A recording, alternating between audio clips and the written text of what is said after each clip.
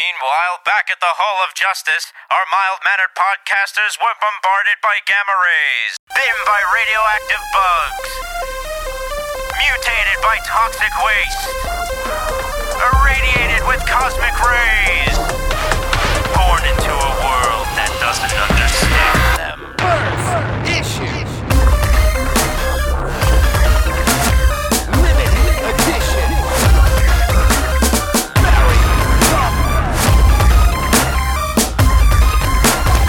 Origin story.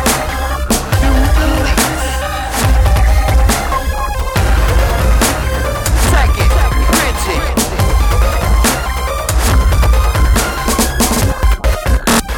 Talking comic.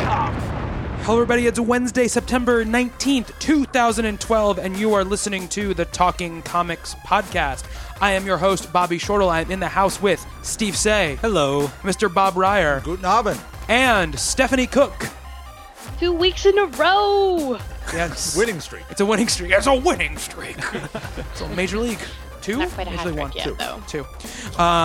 Now, you're probably listening to this on Wednesday or after, but we record this on a Tuesday night, and it is Stephanie's birthday today. So happy birthday, Happy Stephanie! birthday. So what did you? I heard you bought yourself some presents for your birthday. I did. What did you get? Well, I bought myself. I'm a very generous, gift giver. So I bought myself a Cabin in the Woods on Blu-ray. Nice. Good choice. I got myself Casper. Some Devon Sawa, Christina Ricci Yes. on DVD. Good choice also. And my prized possession for this evening was I was walking by this store. I had no intention of buying this whatsoever. I saw it and I was like, this needs to be mine. And I bought pajamas, and they're basically a Batman onesie, complete with cape and cowl. And I'm currently Awesome. wearing them While we record.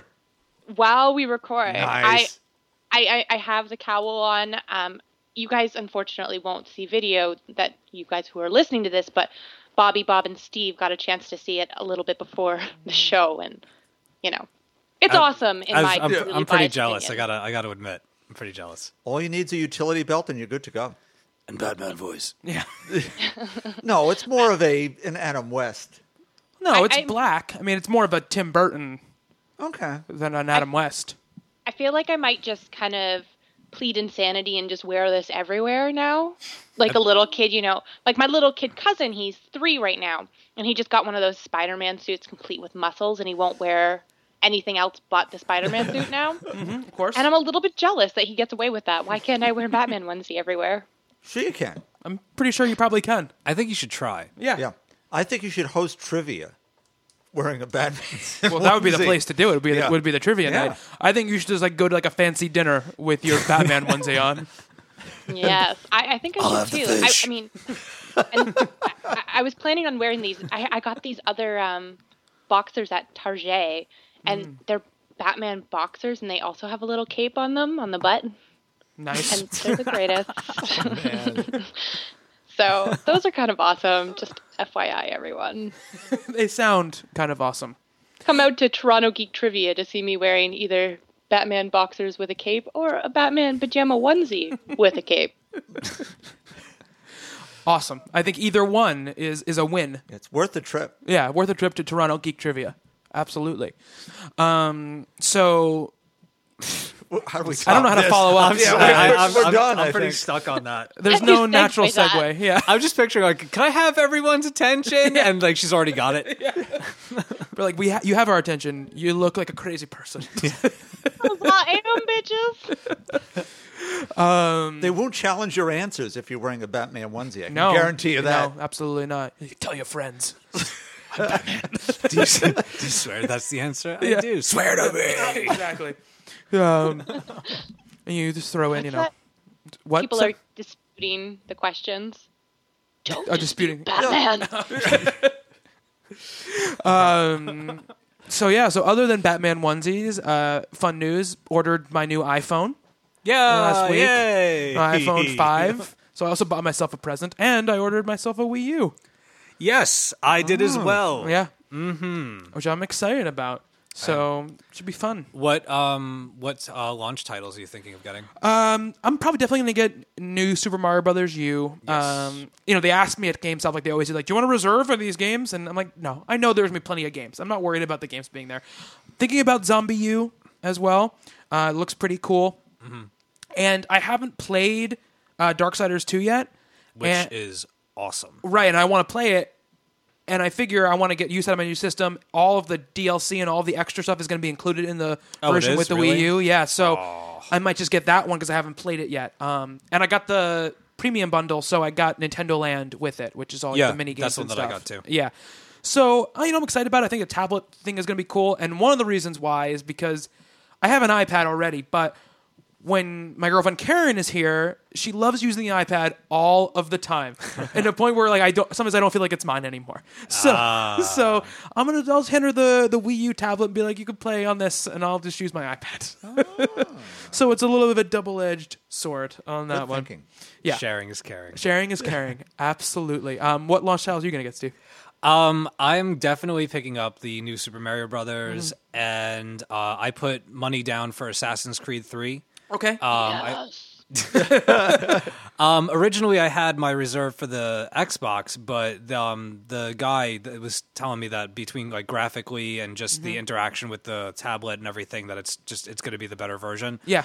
And just an excuse to have another title on the new system. Yeah. Zombie U, I'm a little on the fence about, just because it looks cool. And I think the reason that I would get it would be because it looks like it's going to definitely give you like a crash course in the functionality of the device. Right, yeah. So I think for that reason that it might be worth picking up. Yeah. But the game's probably going to be $60.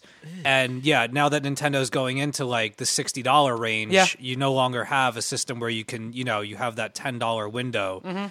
But it looks like a lot of fun. Once you get bitten, you're done. Yeah. So, the necessity to kick ass is going to be there. Yeah. I'm just worried that it's going to spend too much time on like those launch games where it comes out and it looks really cool, and then you get it, and all it is like a glorified tutorial. Yeah, it's like Red Steel for the Wii, which was the thing with the sword and the gun, and it was supposed to show off what the remote could do, and it was just not a very good game, a cool concept, but not a very good game, and that definitely has a chance of being that. Right, like it looks cool, but it looks very rudimentary. It looks very bare bones. Yeah. And that kind of worries me. Just if for the price, it worries me. Yeah. If it was like a $40 game, I would say, no doubt, but with it being going to be $65 at the end of tax, it's going to have to be, I might have to hear a few things about it first. That's a good point. I'm also thinking getting Call of Duty when it comes out on that, because I don't really play online.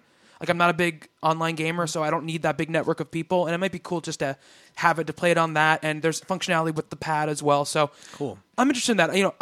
I'm obviously more interested in the Nintendo stuff, like Pikmin 3, I don't think it's coming out on launch day. That's my game. But it's going to come out in the launch area, and that is a really cool, colorful, original Nintendo game that I'd really like to play. So that's the reason I bought the system. Really? Oh, really? That and Luigi's Mansion 2 are the two reasons I bought it. Very cool. I think Luigi Mansion 2 is coming out on 3DS, though. I thought that was a 3DS. I think it's both. Okay. There's actually a functionality with the tablet that one of you can be Luigi, and you can have up to 5 players, and your other friends can control the ghosts.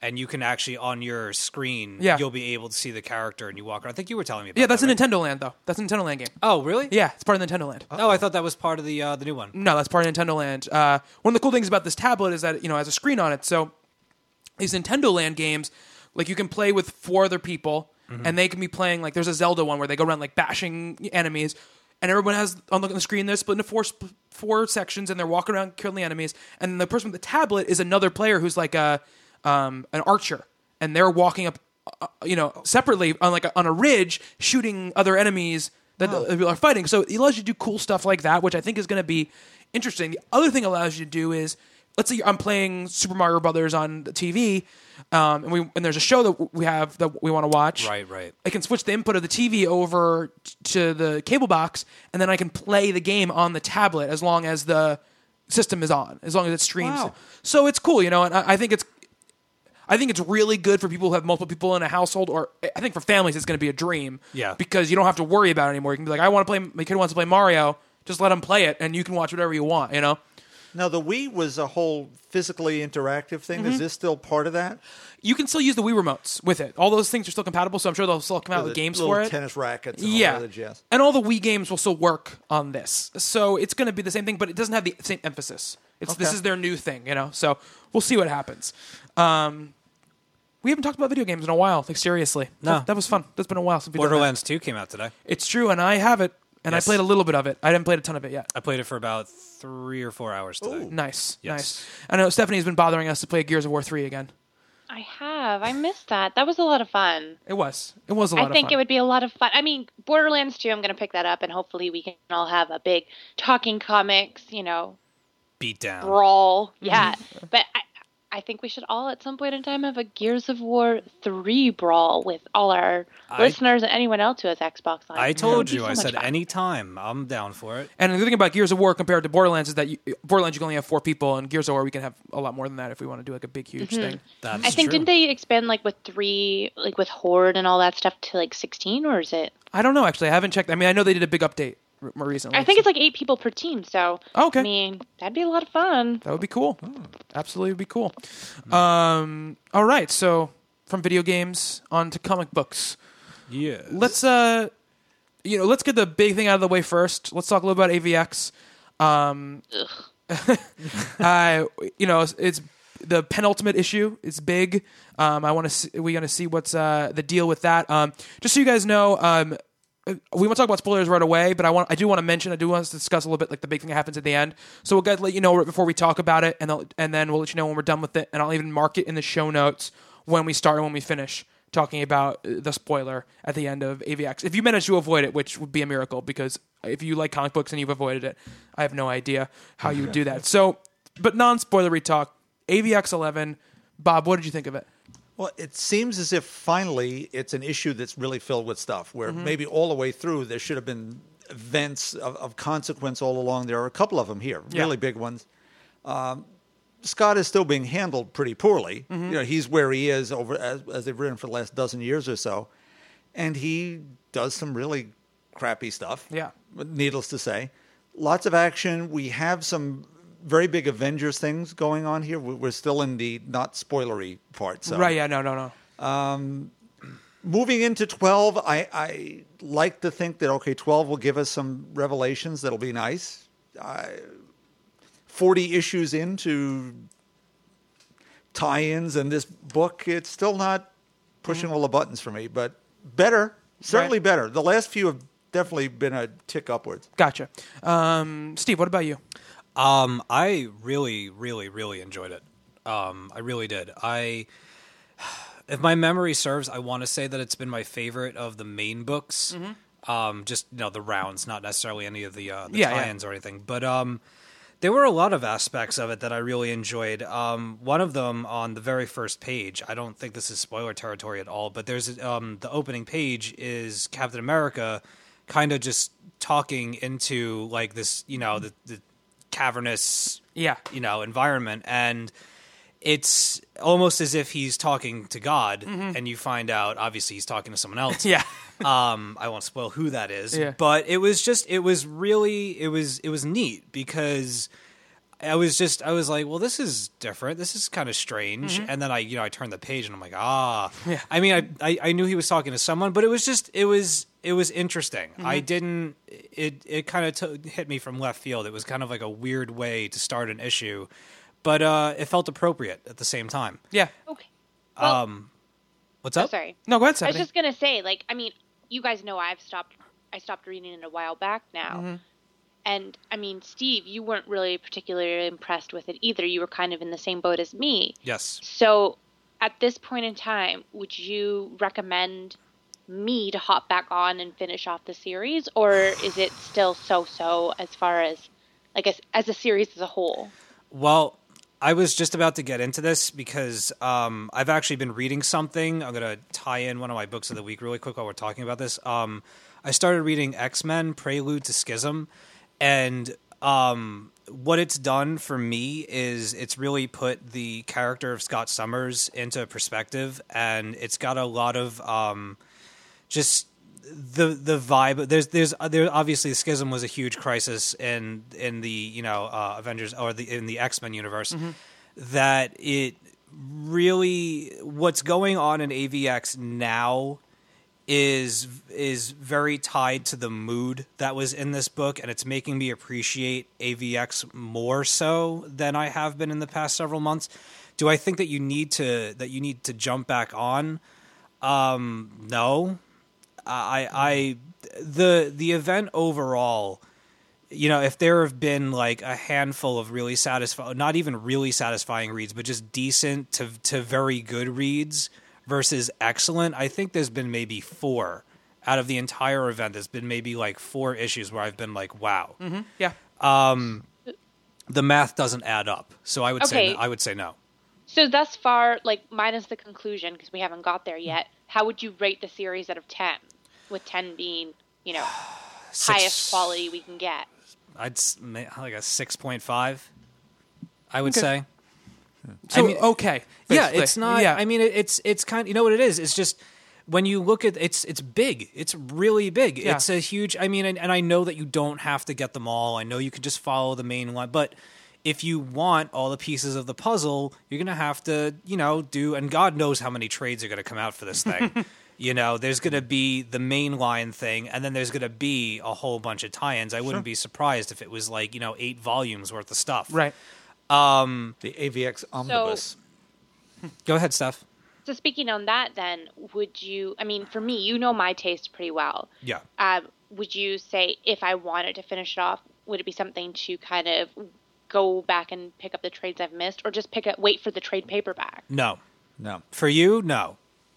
No, absolutely not. I don't think that. I think that if you had bought it and spent all the time to get what I've gotten out of it, I've gotten some enjoyment out of it, but for the most part, it's just been kind of ho-hum. It took way too long to get where we are. And even though this issue, I have to say, is a very much a payoff issue, one spectacular issue or 2 spectacular issues out of 11 does not equate to my full enjoyment of the thing. But as far as my knowing you and knowing what you like and your taste, I would say absolutely not for you personally. All right. Well, that's good to know. Yeah, for me, now I started off when this thing first started buying almost all the tie-ins, and very quickly I just stopped doing it because, it's too much to read. It's too ancillary. It doesn't really. I found quickly that most of them did not feed into the main story very well at all. Yeah. And so, and there's good aspects to that, because that means you can just buy the AVX story if you want it and not have to worry about all this other stuff. Like, I still bought Uncanny X-Men and Wolverine the X-Men because I was buying those books anyway, and they're very good books. But those books didn't really tie in that heavily. They were just very side stories. So I just kept to this book, and I think when I said, back, I think it was around issue 6 or issue 5, and I was like, oh, this is a great issue. This could have been a, 6-issue series, not a 12-issue series. And there would be nothing wrong with that. I think if it is compressed down to 6 issues, I think we would have a very different opinion from what we're talking about right now. If this was issue 4 of a 6-issue series, and there had been maybe 1 issue that we weren't crazy about, but 2 that we really liked, and this one was amazing, I think we'd be much more positive than we're being right now about it. I think there's caveats every time we talk about it. It's like, it's good, but it's been too long, or it's good, but it's taken too long to develop, or what have you.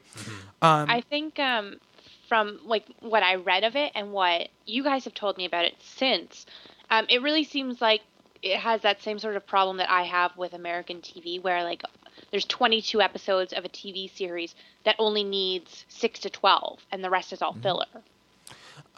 Yeah, that can happen sometimes, and I think that's an apt comparison to some, subpar television shows. I will say this: I think that issue 11 is pretty, in my opinion, pretty fantastic. I think it's gripping from panel 1 to the last panel. I think that the stuff that happens really works. I think the themes that it's presenting are really cool. The Professor X Scott stuff, like the in Scott's mind. Stuff, I think is really, really well done. I think that the relationships they've been setting up for all of these different issues, I think, pay off here in a lot of ways. I think that they've driven Scott to the point where they're driven to a point of no return. And I think that in a lot of ways, I think they almost agree with the way that what you said, Bob, which is treating Scott in a certain way that they need to get away from. And I think they feel like though they need to push him to the absolute brink in order to start bringing his character back. Because they did a quick change. I think that the Marvel people don't think that's acceptable, because there are probably some people who are invested in this kind of mad Scott, story.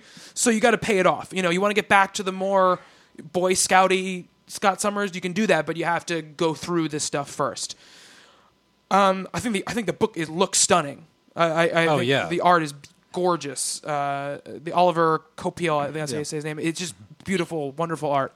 Do you think that maybe the fact that they had several different writers on the project throughout the 12 issues factored into the inconsistency in quality? It's very possible. I mean, but I think that some events are bad when they have one writer. I think Marvel has a good enough staple of writers where I think it could have worked very, very well.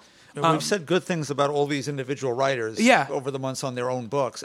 And they do have big sort of board meetings where they all sit around. So I think it's the idea of the whole thing. Again, it's the decompressed storytelling. Mm-hmm. It's things we've seen before. Even the Scott Professor X thing, we're still in spoiler territory. It's the Phoenix Saga. We've seen this before. It was Jean and Professor X. Right. So this is not new. Mm-hmm. So we've spent 11 issues to get to something we've already seen. Right. I think if I could just throw something in there, I think one of the things that that hurt the event for me personally anyway was let's say you are following all the tie-in issues. The tie-ins, they said that if you just get the tie-ins and you read them as they come out, that you'll have no problem. Like that's the order they're supposed to be in. I'm calling bullshit on that because one of my favorite issues of this week was Wolverine the X-Men number 16. Mm-hmm. Absolutely awesome. First couple pages of it though were, they kind of veered off, but they involved the events of AVX, and it's like stepping into a time machine and going back like 2-3 months to when, all 5 of them were still powered up. And it's just like, I'm confused. I feel like I'm being pulled in all these different directions, and there's no, like, aside from the mainline books, there's nothing to hold on to that you'll know exactly. Like, there's no compass. It's all like the compass, the needle is spinning, and you don't know where you're supposed to go next. Right. How do I read this? How do I read this from A to B and just have it be a cohesive, smooth ride? Right. It has not been that. Right. By any stretch, from my estimation, and I've been following the damn thing since page 1, and I mean, it's readers being pulled in all directions, and I think that kind of daunting style of reading is a deterrent of the event itself. Was it the last New Avengers that even had a logo on the splash page? Make sure you read, and it was 2 issues back before you read. I didn't. I mean, I haven't been reading New Avengers. It was one of those, and that's one of the things, right? So we're getting different experiences because I'm not reading any of those books, and so I'm just kind of going through this step by step and following along with it. I really did think it was great, and absolutely, I wish that the rest had been like this. I mean, there's been a couple really great issues. I think there's been, like Steve said, I think there's been probably about 3 or 4 great issues, and I think 1 or 2 good issues, and then I think the rest a lot of them feel like filler. Yeah. But I think that, this especially, that I think, this is Bendis' first really great issue, and I think that he really, really kicked ass, these characters. Yeah, no, I mean, this issue was fantastic. Yeah. It was, I mean, if not that all of it would have been like this, but if it was even close to as good as this was throughout, then it would have been great. It would have been something to boast about. But it's like when you have an issue like this that was so excellent, it really kind of puts the other ones into perspective, and you see what could have been. And it winds up, as great as this is, most of it just ends up being a disappointment. Right, absolutely. Now, do you guys think we need to talk about the spoiling thing? Do we want to talk about the big thing that happened at the end of this issue? There might still be people that don't know. Yeah, I mean, I would give a spoiler warning and tell people to go on, but I think that we've said enough about the issue. I think. I think we can move on. Okay, cool. All right, so we're leaving the AVX talk behind. No spoilers. Don't worry about it. After it's all wrapped up, we can kind of go over everything that happened and be spoilerific about what happens if we feel like we need to. And by then, Marvel Now will be starting, and I'm sure there will be like a ton of fallout from it, and it'll be all over every website in the world, so I won't feel so bad about it. Yeah, they'll be plussing and consequencing and all that other kind of They will. shit. They'll be doing Yeah. both of those things. All right, so let's talk Book of the Week. Stephanie, what do you got for us? Well, truthfully, I've been reading a whole buttload of Why the Last Man. And if I haven't emphasized enough that this series is fucking phenomenal, you need to get on this right now. I've been kind of marathoning my way through the entirety of the series, rereading what I've already read and going over some stuff that I haven't got to yet. So again, read Why the Last Man.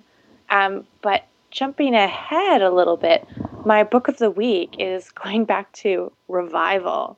I got my paws on Revival number 3. And you guys, if you're not reading this series, I don't know how many more times I can say it. I love how Fucking start serious reading she gets. it. Go. It's, Go on. I love how serious you are about it. Like I know. you're all bubbly, and then all of a sudden you're like, guys, Revival. it's Batman voice. It's the cowl. It's Yes. possessing me. Read the book. Read Revival. There you go. Nice. I'm gonna be out of a job. But yeah, seriously, I don't want to say too much because I think it's still kind of embargoed a bit right now. And I but haven't read issue number 2. You haven't read issue number. Well, that's your fault. I'm waiting until later today. I will purchase number 3, and then I will do all 3 books over again. That is the way I've chosen to do it. All right. Well, I don't think this is out for another week or two, but I'll find basically, it. sorry. Go Well, on. I'm sorry. It's just so great. I can't get enough of this series. As soon as one issue's done, I want the next. And I don't honestly remember loving a series this much right off the bat. It's so well written and it's so well drawn. The covers are fantastic. I mean, Tim Seeley, Mike Norton, and Jenny Frisson. Yeah. You should have just stopped at the first two. You should have done yourself a time's a favor charm. and stop at the first two. Anyways, she does the covers. She's phenomenal. I love the series. You guys need to all read it. Awesome. And It the is pretty story. fantastic. I'm very, very excited to get my paws on number 3, which is out today, Stephanie. Is it? Booyah! Yeah, I don't know what I'm talking about. Whatever. obviously. Trying to make me look like a fool. Happy Don't birthday, make me look like a indeed. We just took back Happy Birthday. Yes. I know. What's up with that? I just snuffed the candles on your cake. Yeah. Ha-ha. I put a candle on my own cake. Thank you very much. I know you sent me the gif of it. It was pretty special. I know. It's pretty awesome. Okay, I'm lost. GIF? I totally. I mean, It's like a I little don't animation. want to go too off topic, The but dinosaur thing I showed you. Oh, okay. Go off yes, I topic, made one Stephanie. with a Go ahead. cupcake. Pardon, sorry? Go off topic. Go ahead. What about the cupcake? Oh. We want to hear. Well, today, I mean, it's hard to celebrate your birthday midweek. No one's really around.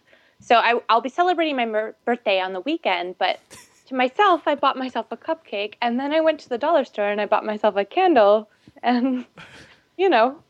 It was I the think saddest birthday ever. I put a candle in my little cupcake, I blew it out, and then I ate the cupcake. And I made a Alone. gift. I made a motion picture of, you know, said shenanigans. Right, of course, like you do. Sounds like the start of a bad tween book, doesn't it? It was the saddest birthday ever. I went to the store and I bought a cupcake alone. And I went to the dollar store and bought a candle alone. And then I went back to the house to eat it and I blew out the candle alone. Where's my cupcake Judy Bloom? But we're here and all of the internet was all in a tizzy over your birthday today. You are very loved and got lots of birthday wishes. It's a holiday. Yes, I and I'm had- sure I the had- cupcake was delicious. I had all the feelings.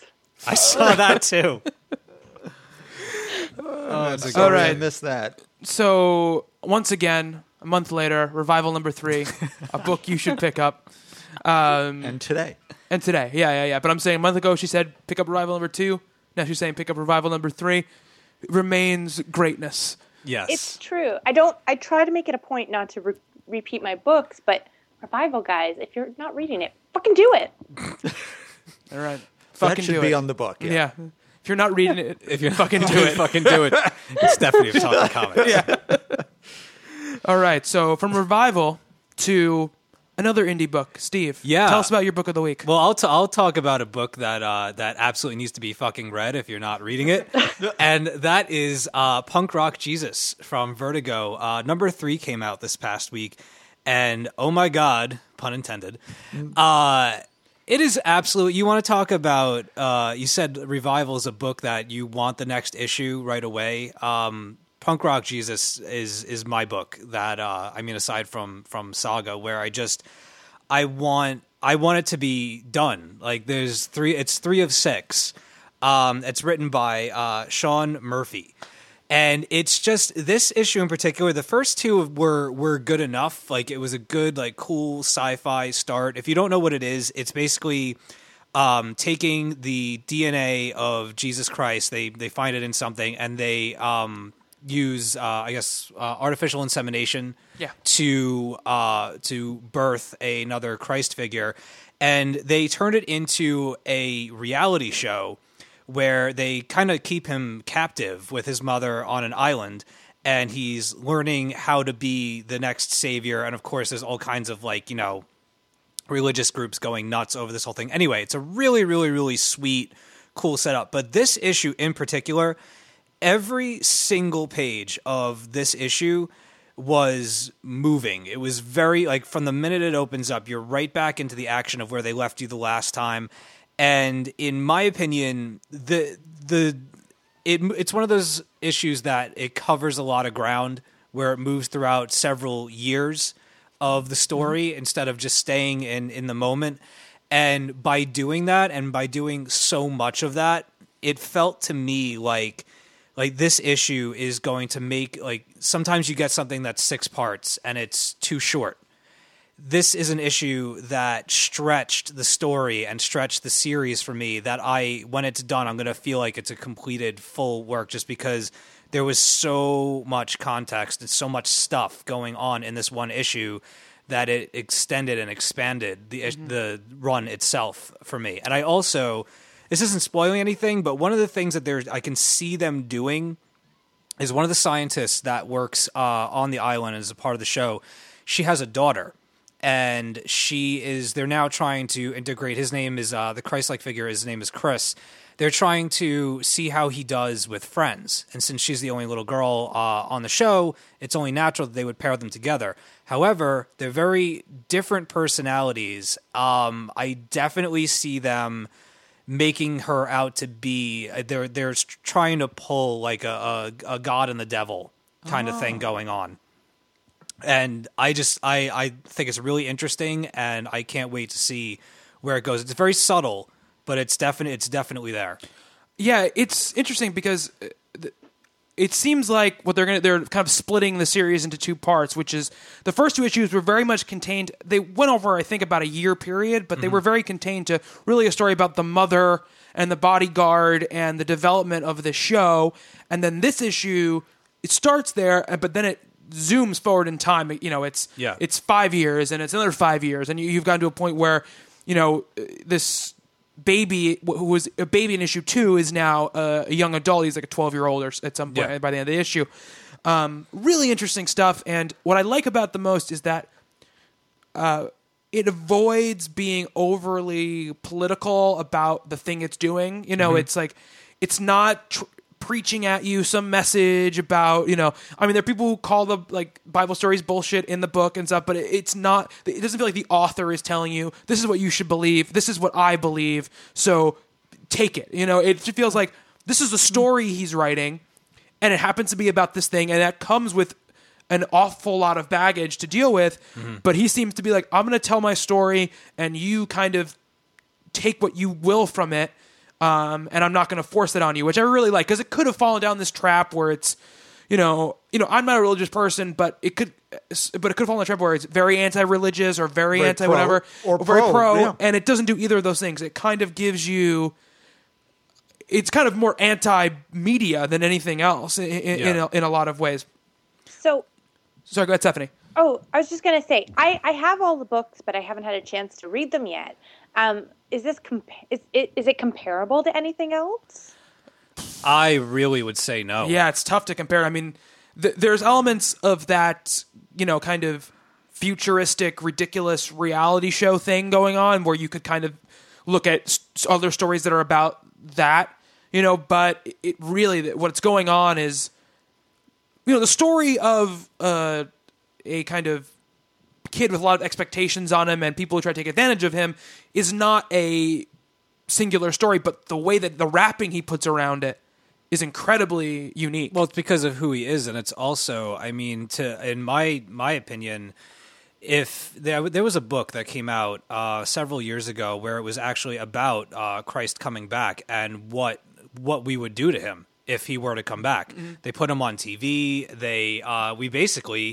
We ended up killing him again. Mm-hmm. And it's just one of those things that's always been very interesting to me, of that if we were ever afforded, let's say that it was all true, and we were ever afforded the opportunity to have a figure like that come back into our lives and to be the focal point of all nations and, prove everybody right or wrong, that what would we do? We would turn it into a reality show, because who wouldn't want to be in on the ground floor at all times for something like that? Yeah. And then you get to the point where it's been around for a while, that people start to become disinterested. How could you become disinterested with, the second or third coming of Christ? Right. So they got to spice it up. Yeah. And they got to cause trouble for this Christ-like figure. And it's exactly what we would do. We would fuck with it. Yeah. So is this like America Got Powers meets the Bible? No, it's much more. America's Got Powers is very good. It's very entertaining, but this is much more, I think, poignant, much more powerful. Also, it's not. I don't want to say that it's heavy-handed, because it isn't. There are actually some really funny panels in this issue in particular. It's highly entertaining, and nothing about it is in your face, with the exception of like the action. The action, when it happens, is really intense. Yeah, it is, absolutely. And I love the bodyguard character, Thomas, I think is his name. He is great character, because you never know what he's going to do, and it's just a ton of layers to him. The executive producer of the show is an evil son of a bitch. I mean, it's like, he's a pretty great character to hate. Yeah. It's cool. And there's some stuff that happens early in the series that they haven't really brought back to roost yet, that I'm interested to see how they do it. It's a really, really good book. And the art, Sean Murphy does the art too. It's like penciled and stuff, and it's great. It's all black and white. Yeah. Really beautiful, but great pick. Any other books you want to talk about, Steve? Somebody else can go really quick. I'll come back. Okay. Bob, what do you got for us? Okay. Well, a couple of older things, because they are sparked by new things coming. So I went back with Kelly Sue DeConnick's Ghost coming out this week, or Ghost Zero. Went back to the original Dark Horse. The first trade little thing actually came out. It's called Ghost Stories. Came out while the series was running. And it reprints all the oddball beginnings. It was part of Comics Greatest World, which is a thing that Dark Horse launched in '93. So you get to see who Eliza Cameron is. She's, without giving too much away, but then she was a reporter murdered while investigating a mob story, comes back as this avenging ghost character with no knowledge of who she is or why she's dead. Only she can walk through solid objects and teleport through space and so on and so forth. And so we have here is a whole little introduction to this character. This is available pretty cheaply. This is around for next now. The omnibus volumes are around too, but they pick up after this. So the first couple of bits aren't there. You still get the story, but not everything. But if you can find this, this was $10 in its time. It's now probably about $3. It's Eric Luke who basically wrote the entire first 36 issues, and it's very internal, lots of internal monologue. You get to hear what she's saying and thinking. It's very different than what you would think it is based on the covers of, which seemed very sort of bad girl art, but it really isn't that at all. So you told us kind of the origin of who she was, but what does Ghost do? What does she do? Who is she? Well, she again is she materializes in a bathroom Okay. of a club where she's been murdered, just sort of floating above the floor. Why? She doesn't know. Who she is, she doesn't know. Okay. She just needs to figure all that out. And it's now that journey through the underbelly of a city that turns out to be a mystic hotspot. And so once she finds where she's headed, it goes somewhere else entirely. Okay. She has to reconnect with a family she doesn't know. Her sister is a mess. The bad guys are after her family because they were after her. And once they find out who she is, you have those other problems going on. Really well done. First 3 issues of the regular series are done by Adam Hughes, who did covers for 5 through 7 as well. Nice. And just I absolutely have gorgeous. that as well. I have the collected issues of that, and I've been meaning to read it for ages. Time to get back into it because from what we read of what Kelly Sue is going to do, she's bring it back to the beginning in a new place. I think Eliza will not be sure of what's going on again. She's been pulled back after this character hasn't headlined its own book in more than 10 years. Wow. And tying it back to Revival, Jenny Friesen, whatever her name is, she does the cover. Very nice. Very cool. So you got to mispronounce her name twice. Yep. Maybe she does this next one too, but Gotta be one of them. because Steve picked up the Doctor Strange season 1. Hell yeah, I did. I went back. There was a miniseries back in 2010 with the same artist, Emma Rios, who's also going to fill in on Captain Marvel a couple months out here, and written by Mark Waid. Doctor Strange has Love Mark lost. Waid. Thumbs up. Well, and he's great at revisiting these characters. Doctor Strange is now not the Sorcerer Supreme. He's done some bad stuff.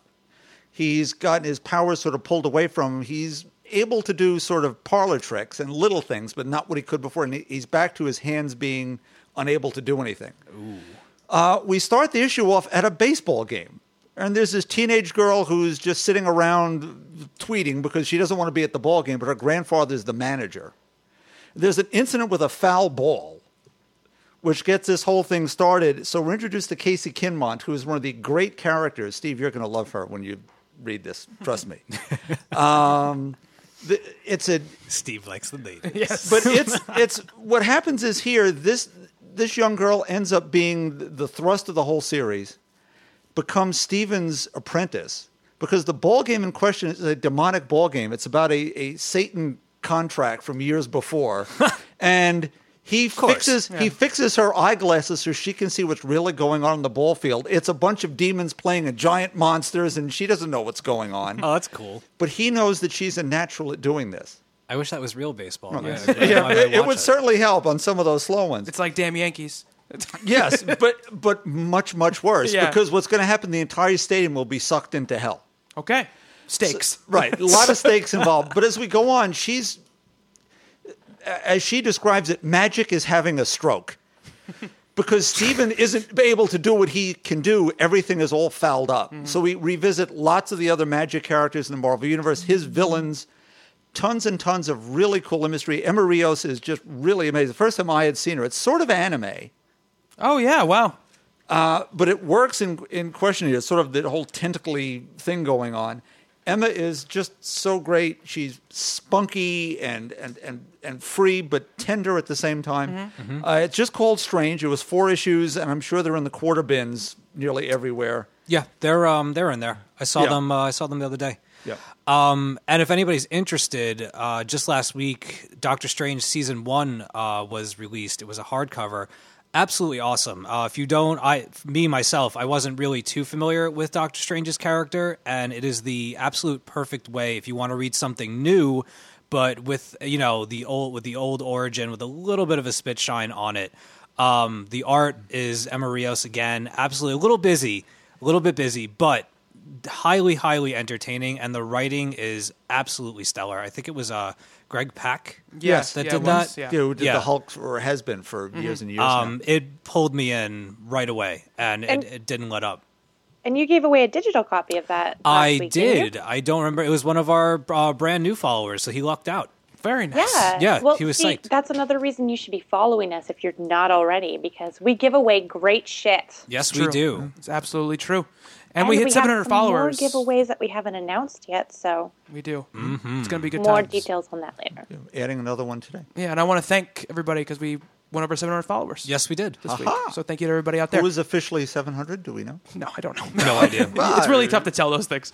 And we're really close to 200 on Facebook, too. We are, which is pretty cool. That's Wow. a pretty big number on Facebook. Yeah. It is. Yeah, it's pretty awesome. And Poor Facebook. actual book of the week, Batgirl Zero. Okay. I really thought this was going to end up being Barbara Gordon's return from the crippling, to come out of the chair. I am so happy that it isn't. Not that that's not a great story. We're investigating a little bit at a time. But we get a Batgirl origin for this universe and this continuity, and it's the forces that drove Barbara to be a hero and the things that are there. And you start with, you assume it's all about her dad. Right. And it's not quite. She's got a thing for the bat. And it's a day at police headquarters that goes horribly, horribly wrong, but right, because she fixes it. Yeah. And she is so strong and powerful. It's all the things you'd expect Barbara Gordon to be. And it is just out there. So thrilled that it's Gail Simone doing this. I mean, that she decided to go back and redo this character after, it could have been somebody else at all. You get a lot of, actually the whole thing is internal monologue. It's all Barbara. You hear every thought she has, every bit and piece. She's got to protect her brother, looking out for her dad, and this really horrible human trafficker named Harry, Yeah. who's not a nice fella, No, needless he's to nice. say. Art is really good. Story's really good. I'd say it's a great jumping on point. The problem is issue 13 is part of the story arc. Yeah, with the Before. Yeah. So that's tough, but it's a good place to start, and then go on to issue 1. Yes, go and- back around again. Yeah, and that trade is out, so it's Yeah. a great place to jump on. I mean, it's really great, and it's interesting because they're doing it in this, and I believe they're doing it in The Dark Knight as well. They're starting to reestablish, James Jr. as a villain, and he's been a villain before in the Batman universe, and there's hints at this here. There's hints at other places as well that he's going to be coming back in full force. Right. We also see a glimpse of a bat family that's not quite what we've seen before. Yeah. As if, now what year this is taking place and isn't really spelled out. It's not. It's got to be. Now, the end of this book leads directly into the Killing Joke moment, Yes. where she gets paralyzed, and I believe they say that she was in a wheelchair for 3 years before. So this has got to be 3 years before Batgirl #1, the end of this book, and the glimpses we see of other things probably are 5 years ago, probably around there, like her swinging around with Robin and Batman, who Bob and I were talking off mic. It's got to be Dick. It can't be Damian, obviously, because Damian would be 7 years old or whatever. But it's an awfully young Dick. Yeah, I mean, he could be 13, and then or 14, and now he's 19 or 18, so that could work. It's closer, but You know. he's a little 13-year-old. He is. I mean, He is. Come on. It's a little dick. I didn't say that. Get it off. But it's I fine. did not I'm say that sorry. at all. But looking at this panel, it is. I think the panel is the way it's constructed is a little Is everybody, deceiving. Everyone's looking? Everyone's looking. Yeah, just because I'm just trying to see it because it's a panel with Batman really big in the front. Right. His head's further forward towards us, 3D, than anyone else. Barbara next, and then Robin way in the back, and he looks small compared to the other two figures. But if you look, like his leg is going out way back behind, her body, and he could be bigger. I mean, the weird thing about it is that because of this odd continuity thing we've got going on with, was Tim Drake really Robin at this point in this continuity, whatever? It looks like Tim Drake Robin. Yeah, that's what that's it looks the first like. thing I thought. But if Tim Drake was never Robin, then it can't be. Then it has to be Dick Grayson because it's not. And I don't think it's Jason Todd. I mean, No. that's another thing, but I don't think it is. I think it's got to be Dick Grayson because she mentions on that page she got a boyfriend, and they See them having a coffee. Yeah. and the Dick Grayson Barbara relationship exists in this new continuity because they deal with it a lot in Nightwing and a little bit. In, see, I don't read Yeah. those, so there you go.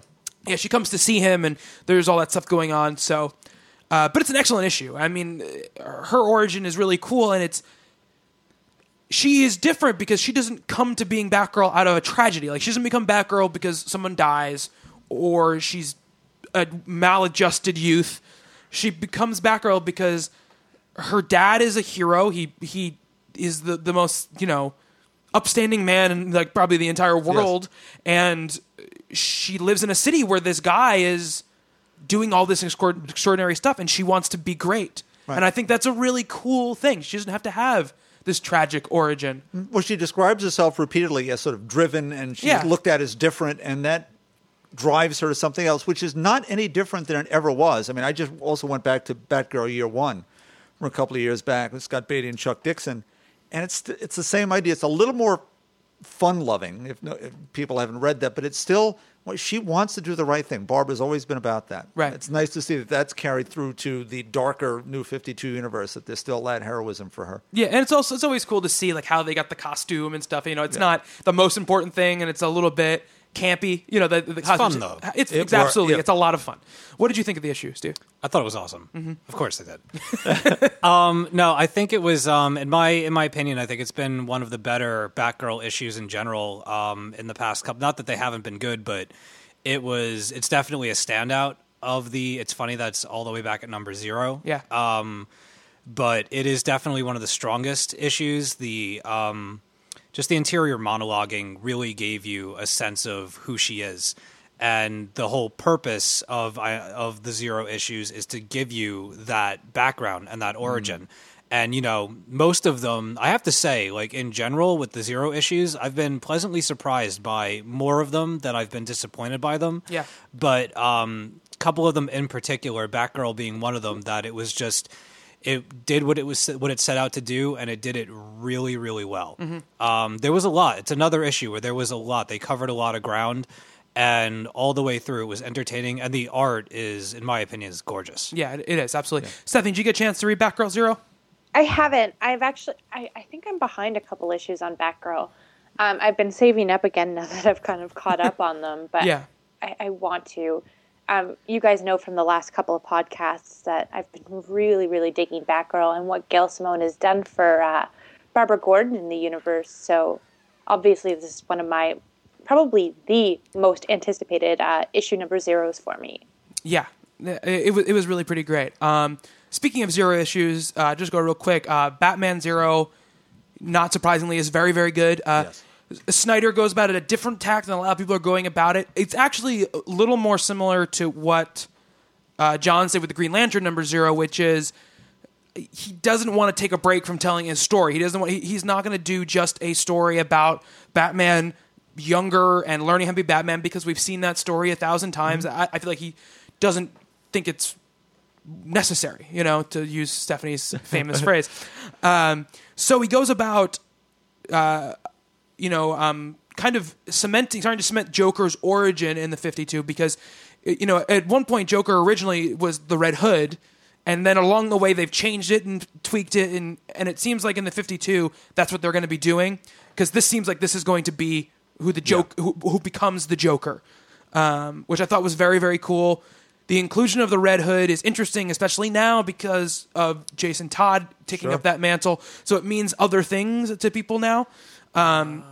But I didn't know it either until I didn't talked to even some people. I didn't even really think about it. Me like neither, because it says at the end, it says to be continued in 2013. And I'm like, oh, they're going to do a storyline with the Red Hood in 2013, and then I'm talking to people like, no, that's the Joker. And I was like, oh, okay, that makes it even better then. Now I have to read it again. Yeah, so not like I needed an excuse to read it again or anything, but I know. I also like that you get Bruce kind of being a little bit bratty, you know, with Yes, he Alfred is. being like, I know what I'm doing.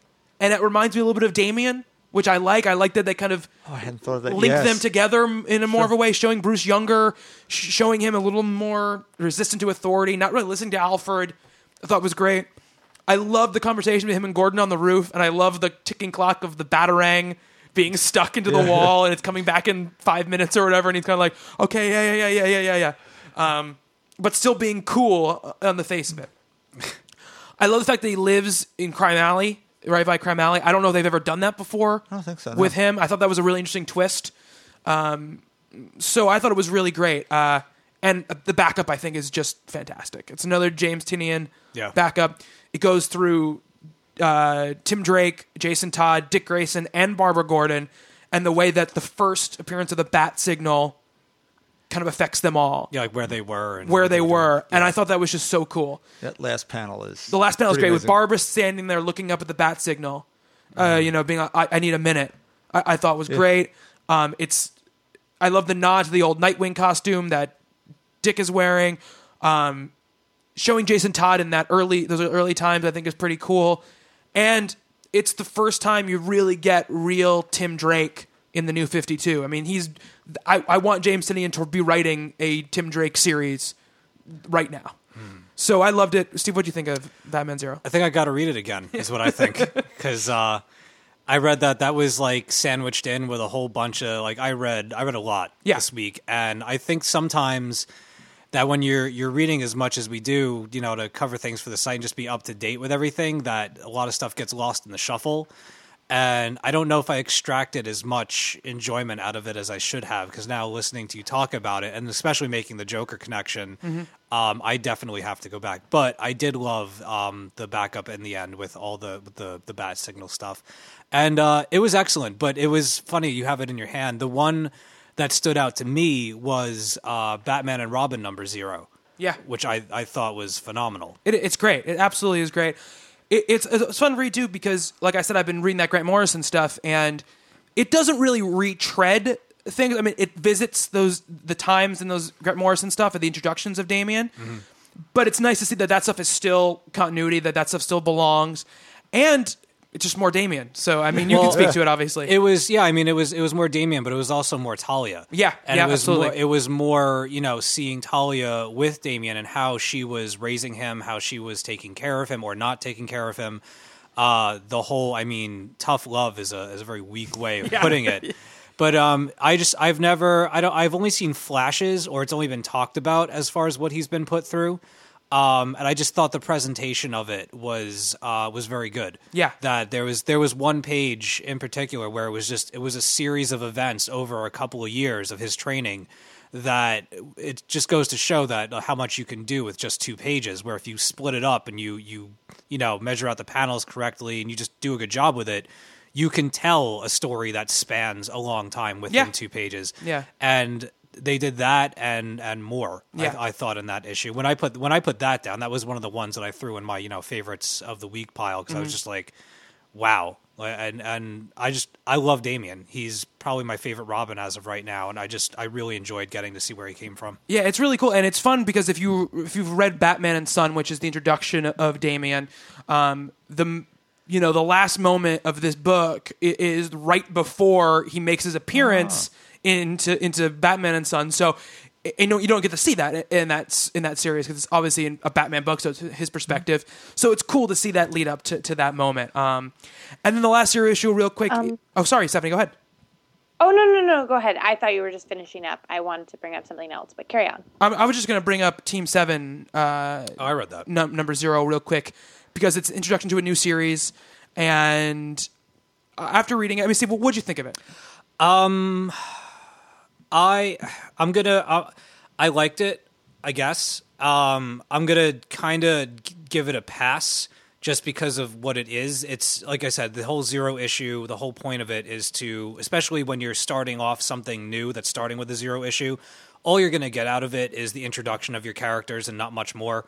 And that's exactly what it was, nothing more, nothing less.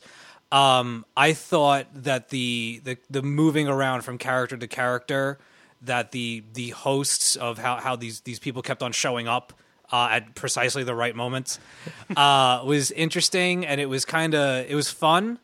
I like the writer. I like what he did with Luther Strode, so I'm willing to give it another issue or two. I don't know. I'm not a big team book. I'm also not a big, any of these characters. I don't know them. I know Grifter and I know Waller, right? And that's it. I don't know who the other people are. So, well, Deathstroke. Slade Wilson is Deathstroke. So, all right. Well, I don't care about them yet. Right. Yeah. So it's one of those things where, because of who's writing it, I'm willing to check out another issue or two to see if maybe it goes somewhere. It wasn't bad.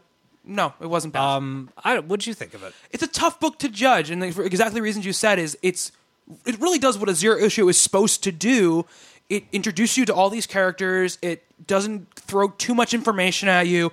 It just says, this is the problem we have. This is why we need to make this team. Let's go ahead and do it. So it's hard to judge the writing, because he really is just going through this is this person, this is this person, this is this person, Yeah. this is this person.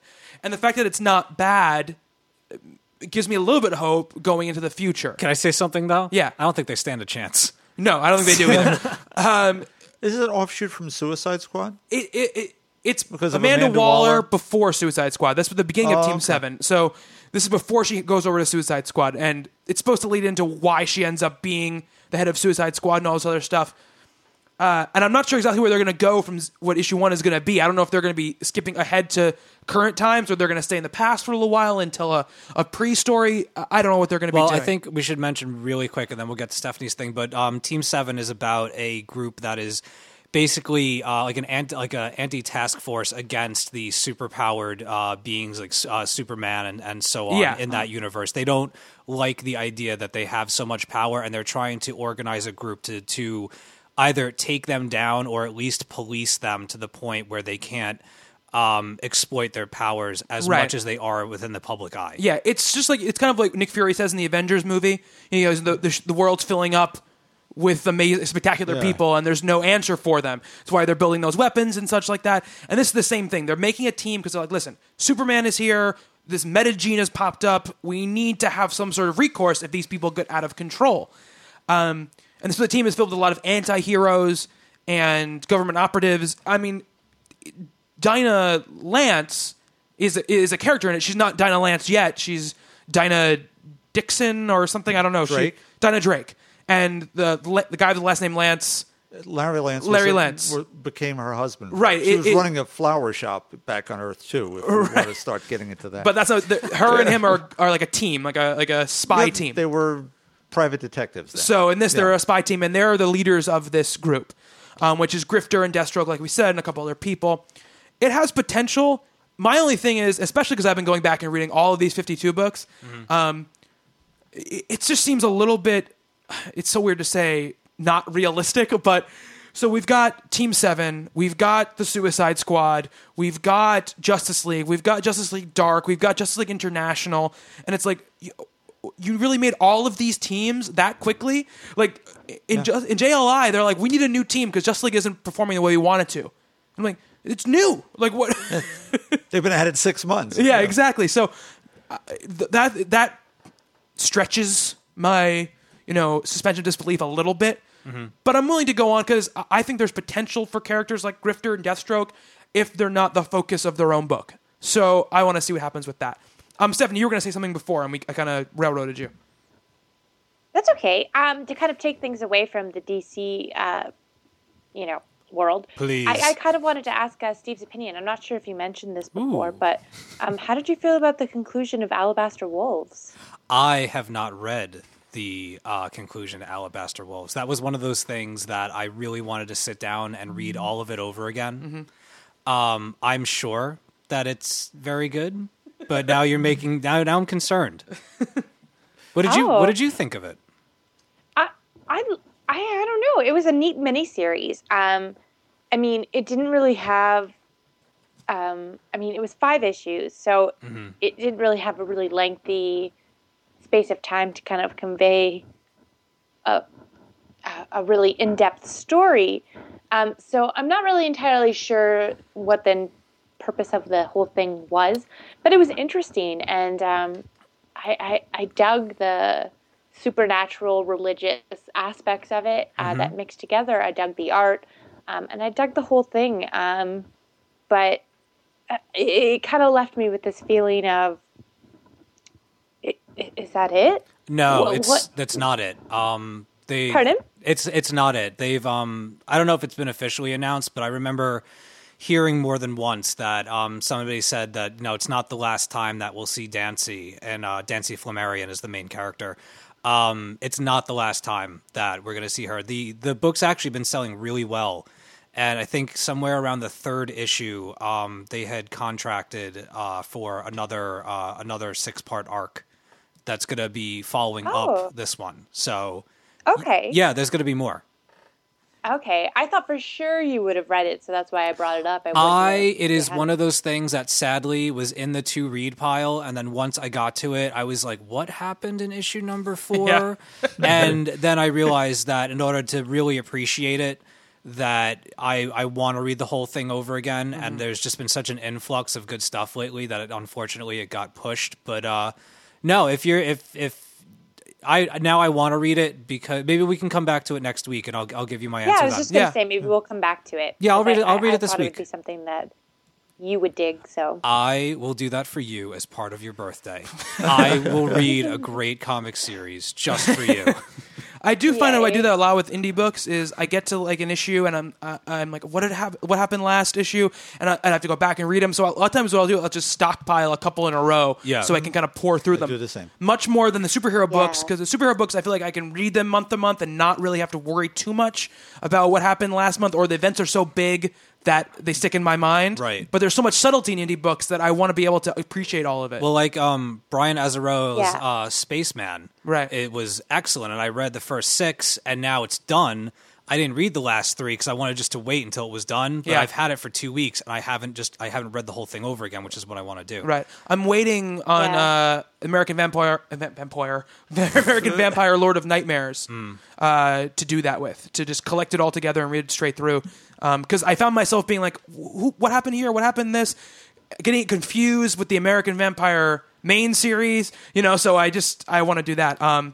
Steph was going to say yeah, something. Oh, sorry. Even like the Massive, like I think I might have enjoyed the Massive a little more if I just waited for those first 3 issues to be collected and kind of read them all at once. I haven't read anything past number 1. I've just been kind of chilling on it. I've been collecting it, but I'm just going to kind of hang out for a bit. I absolutely agree with you. I think that in the end, the Massive is a better series to read together in spurts than to just read issue to issue. But issue number 4 is out, so It is. It started a new arc. Yeah, started a new arc. So I have actually not. That's one thing I'm doing with that too. After I read all 3 of the first ones, which I still liked, but didn't have that same fire for that I had for the first issue.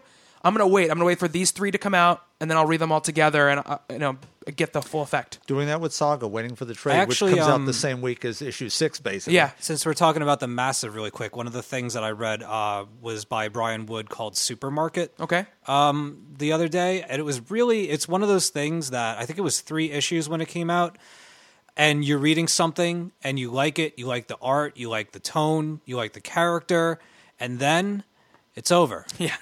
It's just over. Yeah. Like it felt, and this is not a criticism of the book, but it's just one of those things where it was a really cool setup, a really cool vibe, great language, great digs at society, the whole bit, and people with money and whatever. And then it was like, we're only giving you 3 issues, so you got to kind of wrap this up with a nice big bow. And within like the last 7 pages, just like the end. Right. I was like, what? Why? Right. Yeah. But anyway, so that's another book by Brian. It's decent if you could find it for I guess like a $9.99er. Maybe you want to check it out. Or maybe I'll let you borrow it in some other lifetime. And before we end this very long Book of the Week segment, I want to talk quickly about Avenging Spider-Man number 12. It features Deadpool, and I think that Bill's a character for at least the 3 of us here who we have like either a dislike for on Bob's case, or Steve and I, we haven't read very much of him, so it's more of I've seen little bits, and maybe I liked him a little bit here, didn't like him a little bit there. So picking up this book, Avenging Spider-Man has been a series I've been really enjoying. And I didn't know what to expect from this, and I have to say I really, really loved it. I feel like it's a Bugs Bunny cartoon made into comic book form. It's ridiculous. It has a premise that's just insane, which allows it to have insane imagery and insane things happen, and a lot of fun stuff happen. There's a couple panels that made me laugh out loud, and it's self-referential, and it uses Deadpool in the way that he's been used, I think, lately, maybe to better effect than lately, but I loved it. Bob, you're a person who just totally dislikes that character. What did you think of it? I love this. Read it just before we went on the air. It is just insane. I don't want to give away the premise of this, but it is off the wall. Filled with weird, if you're into looking for chicken fat, stuff flying around in the background, tons of guest appearances by the most bizarre cast of characters ever. References to movies, journeys to shop class. That was the best one. Yeah, it is. I am not a Deadpool fan at all, but this is now not filled with the usual stupidity and ultra violence. It's done in a way that there is consequence, but not really. Yeah. So it's all in the sake of fun. Yeah. Which is, it works for me entirely. And then we get a couple of nice left turns that come all the way back around to something different. Absolutely. Steve, what about you? I don't know. I read that. I think I had 3 hardcore Deadpool enthusiasts in the room when I read that that were staring at me the whole time that I was reading it, like looking for my facial expressions to see if I would crack a smile. Right. I'm a very of all things entertainment, of all genres, the hardest thing for me is comedy. I have a very, very, very dark sense of humor, or just absolute ridiculousness, where you would think that somebody like Deadpool would appeal to me. There were 2 instances in this comic that I laughed out loud that I thought was absolutely hysterical. And then the whole rest of the book, I just wanted to punch him in the face, which I think is kind of the point of his character, that either you dig that approach to a character, to somebody, or you don't. I'm still very excited to check out the new series when Marvel Now launches. Right. So I will definitely be giving him a fair shot and checking him out. I did like the Inception angle of it, and it was a lot of fun, and it was very Looney Tunes and things like that. I just don't know that I found him to be very funny. Okay. I didn't, like I said, there were 2 moments. I don't want to spoil them because but it just, most of the time, I don't, it wasn't funny for me. I don't laugh. It was like, there's Spider-Man quips that I laugh at because they're clever and they're funny. He's just kind of like, he's so self-referential and breaking the fourth wall, and just all these little asides that I guess are supposed to be like just staples of who he is. Yep. That if you've been, the character, you've been following him, that you'll appreciate them. But for the most part, a lot of them just come off as kind of dopey and cheap to me.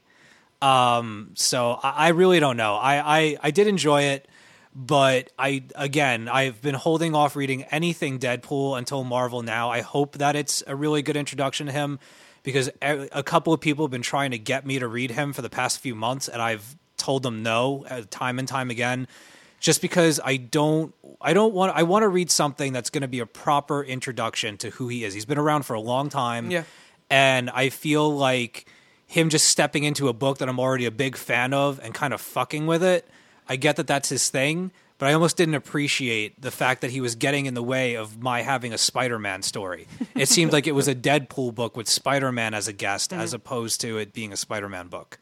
But maybe that's the point of him. I don't know. Well, I think in some cases it's the point of the Avenging Spider-Man. Yeah. I'm torn. More the guest is the star bottom than the line. other. I really I don't know what to think. I'm going to wait until Marvel Now and see if I can ease myself into him, and then maybe I'll go back and check a few things out. But like I said, comedy is just something that it's got to be really clever to make me laugh, and his stuff is very almost like too goofy for me. Right. Absolutely. I mean, that makes sense. Absolutely. I mean, it's a style thing. It's incredibly goofy. Well, comedy is one of those things that's like, it's more particular than most things in movies or whatever. Yeah. That either it makes you laugh or it doesn't. Yeah. And he's just of that brand that comes off as cheap to me a lot of the times. Yeah. So Totally makes sense. Absolutely makes sense. All right. That's it for our Book of the Week segment. We're going to take a little break, and we're going to come back with our listener feedback.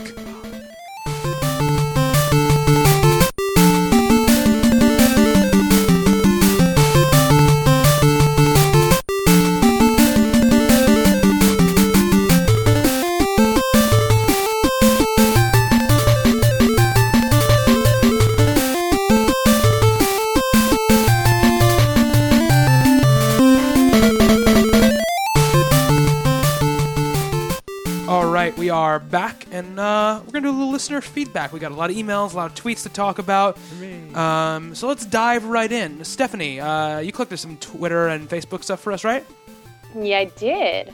There's lots of good questions. So, let's see. Where do we even start? How about this one with Samuel Moon? If you could put any creative team on any book, who would you choose for what title? For fun, use anyone, living or dead. Ooh. Ooh. Living or dead. Bob looks excited. I've got a whole list already. All right, Yeah, Bob, you okay. take it. But short of saying I want John Byrne on everything at Marvel because he should run the whole company, going for old-time stuff, I'd like to see Stan Lee and Jack Kirby do the JLA. Mm-hmm. Go back to the 60s, what they did with FF. What would DC's history look like if you had given histories and real personalities to characters that were sort of ciphers? Right. In that sort of vein, old-timey stuff, Will Eisner, who created the Spirit, Batman. Okay. I don't think he ever did a Batman. And we can't judge the Spirit on that awful movie, by the way. That's not what it was like. It's a pretty awful movie. It was a 1940s film noir detective sort of story, wryly humorous, really kind of interesting. That would have been cool. Vaguely racist. Well, he has Ebony as a sidekick. Yes, it was hideous. But it was also 1940. One must, put things into that perspective. Yes. But you are correct. Yeah. Anyone have something else before I keep going? Or should I keep going? Keep going, Bob. Okay. In a more modern way, I'd like to see Wonder Woman done properly. So I'd like to see Peter David write it and George Perez draw it. Okay. All right. So someone who does great female heroes, and Perez, who's just one of the great Wonder Woman artists. It would be really neat to see that combined. That's cool. And on that sort of superheroine vein, I'd like to see She-Hulk have a book again. Yes. That'd be cool. So, Mike Allred should draw it, and Kelly Sue DeConnick should write it. Nice. I like that idea. To that vein, Red She-Hulk is getting her own book. It's not the same thing. I'm just saying. But No. I want Jen. I get that. No, Yeah. I get that. Absolutely. I'm just saying. But that's a good team. It's a very good team. Me personally, I would like to see Mark Waid and Dexter Soy do Superman. That's what I would like to see. Fuck yeah. I was struggling with the artist because I love Chris Samney and he seems to be like Mark Waid's guy right now. And Chris Samney's art is great, but it's not majestic. It doesn't have. It's not epic. That's street level. It's street level grittier, stuff. Yeah. And Dexter Soy stuff is just so big and so beautiful, and it feels powerful when you're reading that Captain Marvel stuff is so amazing to look at.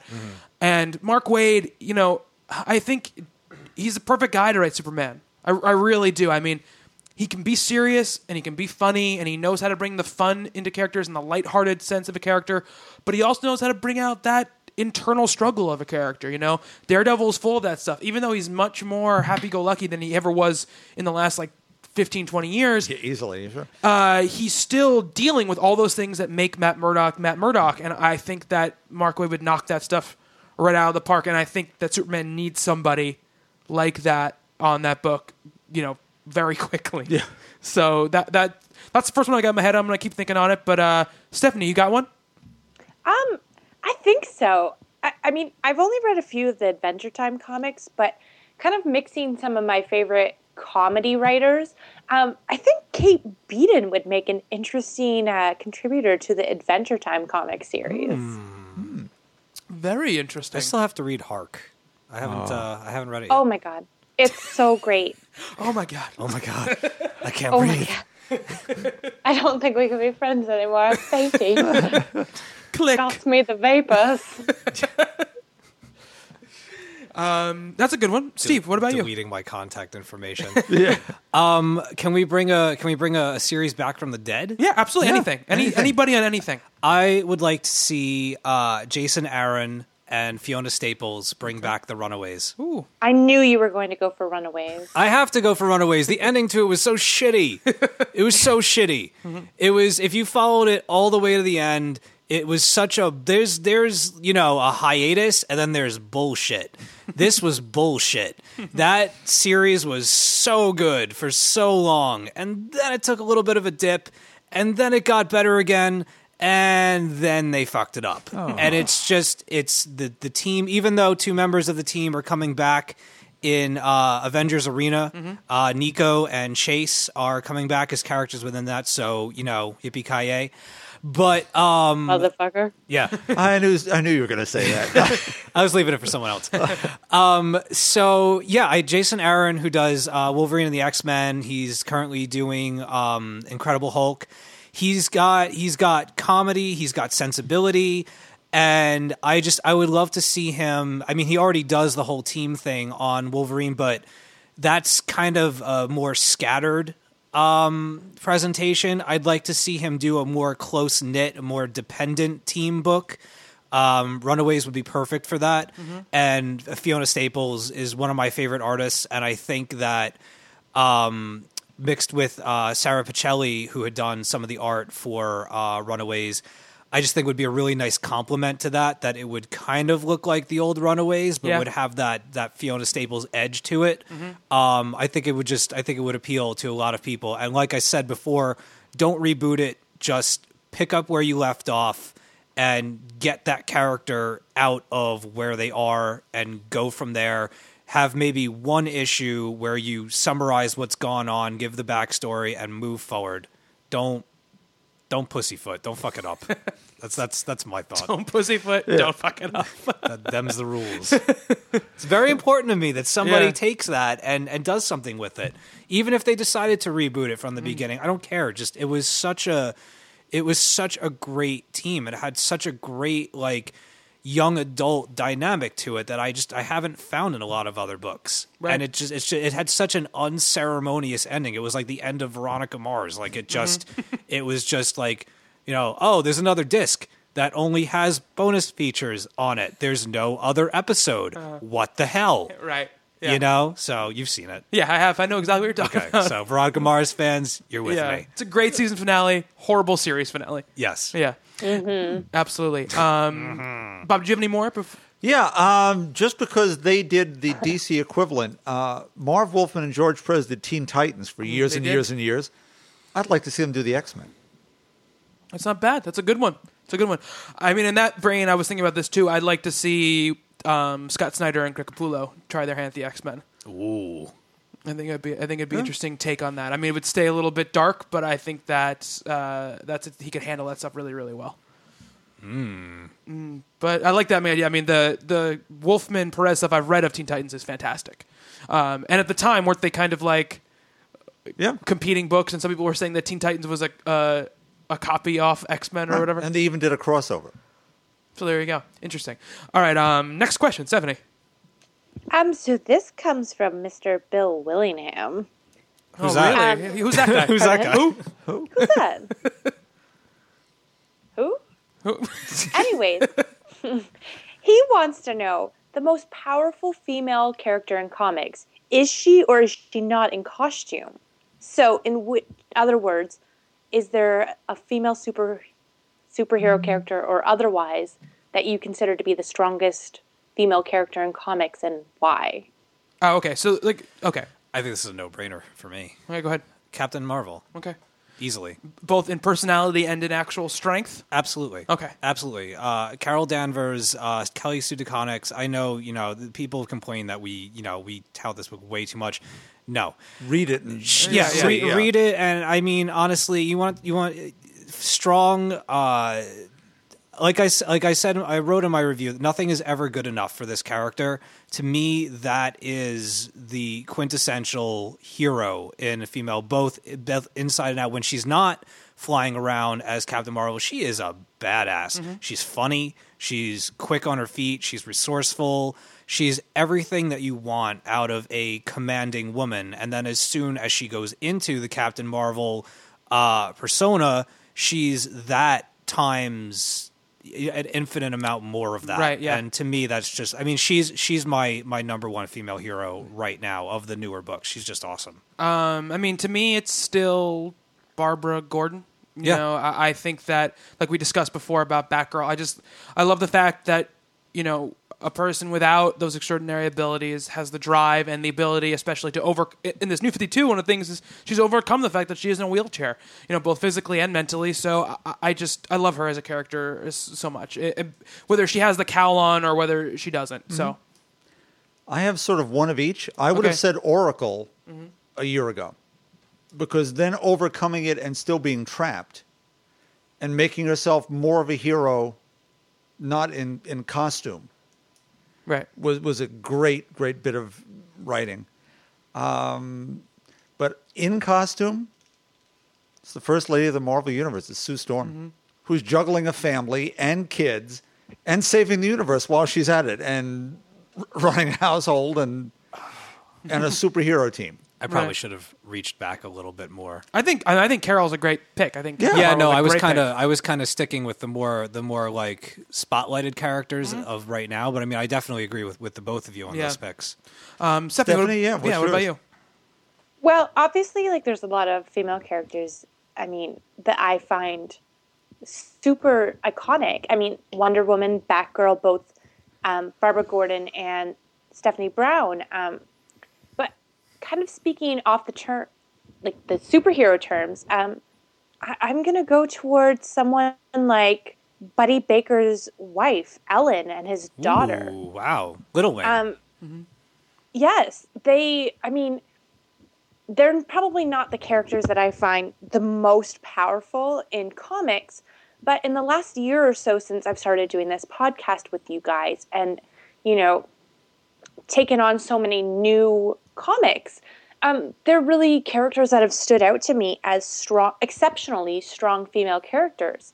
They aren't, I mean, Little Wing is very, very, very powerful, but she doesn't really start off with superpowers, and Ellen doesn't have superpowers. She's just sort of married into this family, but she is Buddy's life. She is what keeps him going. She is the mother of his children, and she gives him so much more to live for other than his life as a superhero. But she isn't just, a woman in his life. She's just this powerhouse of, knowledge and support, and she's just his rock. And I think that is something that we really overlook when we read our comics. These characters can kind of take a major back seat to the story, but we really forget that without these supporting characters, that our main characters would be nothing. Mm-hmm. So, I mean, they are really, really, really fundamental to the story, and in this case, Jeff Lemire's story, and I think that's what makes it one of the top comics in the new DC 52. Mm-hmm. So I'm going to have to say them for now. It's a great pick. Great pick. Yeah. Powerful in a different way. In a very different way. Yeah, absolutely. So, next question. Yeah. So let's see here.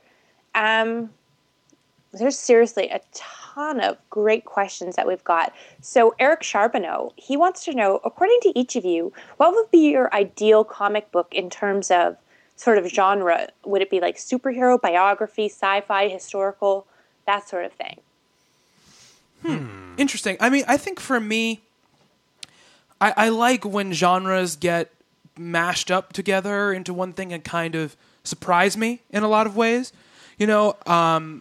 One of the things I love about a book like Animal Man is that it's a superhero story, but it's also sort of a horror story at the same time. There's elements of horror that get splashed into it, and I love that. I love horror stories, so to have those things kind of splashed in really enhances what's going on, and it's the same thing with a book like Captain Marvel, which is at times a standard superhero story, but then brings in these time travel elements and these sci-fi elements that just really kind of get me going in a lot of ways. I mean, but in the end, for me, it's really about I like superhero stories, but I like deep character stories told within the superhero frame. That's what I really lean towards, and I think going to other genres helps that.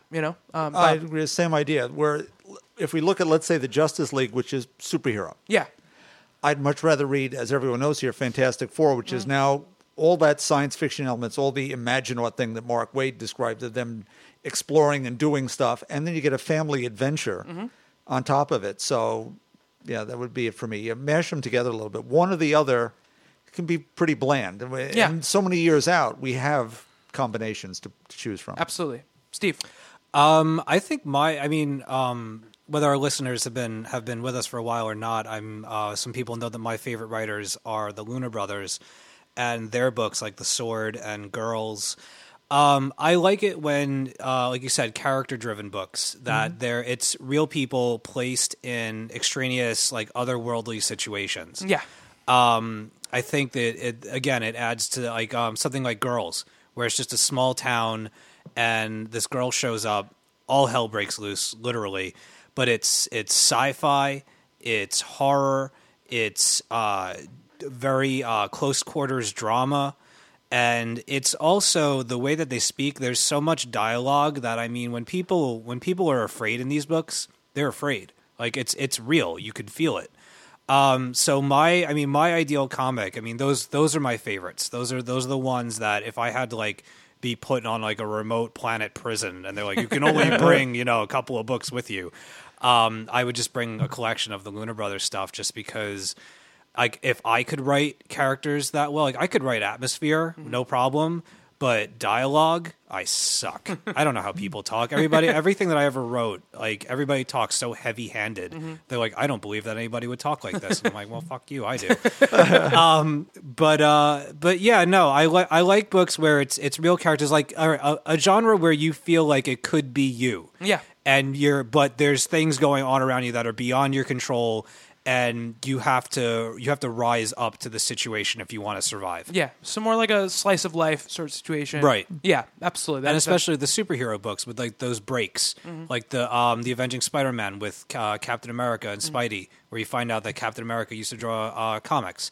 Like, just little breaks like that. People goofing off and having fun. And, we talked about Silk Spectre going to go get herself some new boots by throwing a trash can through a window.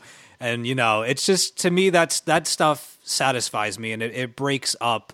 Not that it's monotony, but it's nice to pull back even for a page or two. Yeah, you get the levels. Right. Because it makes the crazy big stuff feel more crazy because you have this little stuff, Right. It's like a commercial break. Exactly. Stephanie, what about you? You know what? Like, I read so many different things. And I don't think it's so much a matter of the genre so much as the writer and the artist. For example, I don't typically read a lot of biography stuff, but Lily Renee, Escape Artist, is one of the... It's just a fantastic story. That was very, very it's a good. biography, and it's wonderful. I believe, Bob, you read this? Yeah, it's Trina Robbins. Yes. Yes, exactly. I don't typically read, again, biography, but I do read stories like this that are captivating and wonderful and inform me of stuff that I would just otherwise not know about. But I think, typically speaking, I guess if we're going to kind of, narrow my Genre-fy. field down. Yes, genre-fy. It's hard to really say. I guess I like Steve, kind of like the whole anything that's really relatable, whether it's superhero or otherwise. But a hint of supernatural is always fun, and a hint of things that maybe aren't occurring in the world but are very plausible, if that makes any sense. Mm-hmm. Do you know? Yeah, I absolutely. don't know if that makes total sense. Yeah. Yeah. Well, no, I mean, I don't want to steal your spot, but, like, I think of something like I Kill Giants, where, the impact of the book might not hit you as hard as some people that have lived through Barbara's situation. But I mean, if you've ever had a time in your life where you were really worried about someone that was close to you, that you just you couldn't deal with the reality of their situation, that you kind of distanced yourself from it. Yeah. That those types of books, I mean, I think everyone's felt that at some point, whether it was as severe as her situation or not. That, those are the kinds of books that will affect people who aren't even comic book readers. Right, yeah, absolutely. Totally, that makes total sense. Yeah, Stephanie, go ahead. that and sort of, speaking outside of emotional kind of responses to it, but in terms of how our world can turn out in the long run. Like, for me, Ready Player One was a really good example of a plausible world I could see in the future, with virtual reality and internet kind of taking over our lives, and the overpopulation, and just a lot of things in that book struck true to what I think our world could become if we keep going down the same path. And I find that interesting in comics I read. No, that makes total sense. Yeah, absolutely. Yeah. Next question. So Dylan Jones wants to know, if you could keep just one current ongoing title on your pull list, what would it be? Ooh. Interesting. One ongoing title. I mean, Daredevil. That's what I would pick. Wow. Daredevil. I want to say Captain Marvel, but I'm actually leaning towards Journey into Mystery. Well, I mean, you say that, but again, he's going to be off of it in a couple issues, so you might not want to commit to that yet. Well, are we talking about something that'll just go on because we want it to? Well, no, one ongoing series. I mean, maybe Mark I Waid is didn't never going to understand the question exactly. You know, the problem with Journey to Mystery. Ongoing title, a title that is continuing, will not be canceled or has no foreseeable cancellation. Yeah, or huge changes Not we get to. Yeah, I mean, it doesn't apply. Sorry, Stephanie, go ahead. Go Sorry, ahead, I'm sorry, Stephanie, go ahead. A new writer, new artist, new anything doesn't apply. It's a title that is continuing on, like Spider-Man. Right. Yeah. It doesn't have to be a title that's been around, but a title that is going to continue to be around for at least the foreseeable future. Yeah. It's like Desert Island. So if you knew you were taking one book and the only book you could order was Journey into Mystery, right? No. Right, you wouldn't pick Journey into Mystery because it just wouldn't be it. No, I don't know then. I don't know. You'll have to come back to me. I'm not sure. For me, it would probably be Daredevil.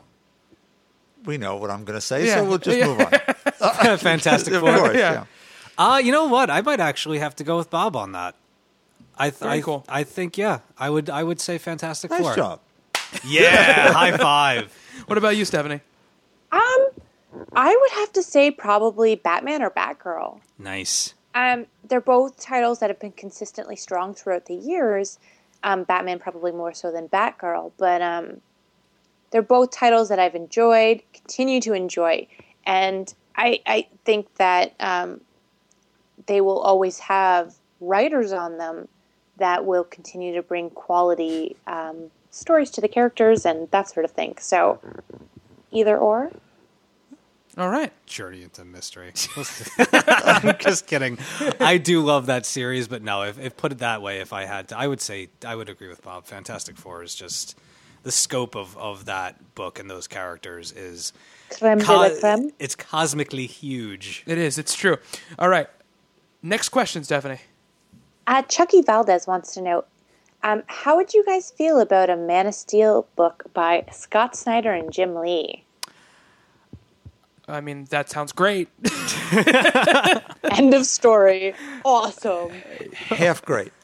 I don't know that I'd want Jim Lee on the art. I agree. Bob, I know you have a lot of baggage with the Jim Lee It's situation. the whole image thing. Yeah. I mean, Jim Lee's art is gorgeous. His Justice League art is beautiful, and I think with the writer behind him, like Scott Snyder, I mean, I guarantee you that, Bob, if you looked at Greg Capullo's art on other stuff, who does Batman with Scott Snyder right now, you'd be like, I don't want this guy doing Batman. You look at Haunt, which is the book that he did with Todd McFarlane, and Robert Kirkman over at Image. It's a little crazy. So I didn't like Lee when he was back with Marvel to start with. Right, So right. it's beyond that. There's just a lot of posing. There's a lot of standing. And I want a Superman book to be dynamic. okay, makes sense. So I think Snyder, because of what he'll bring to the depth of the characterization, you'll see, as you see with Bruce, you'll now see Clark again, who's been missing, it seems like, for 15 years. Who do we put on the book to draw, though?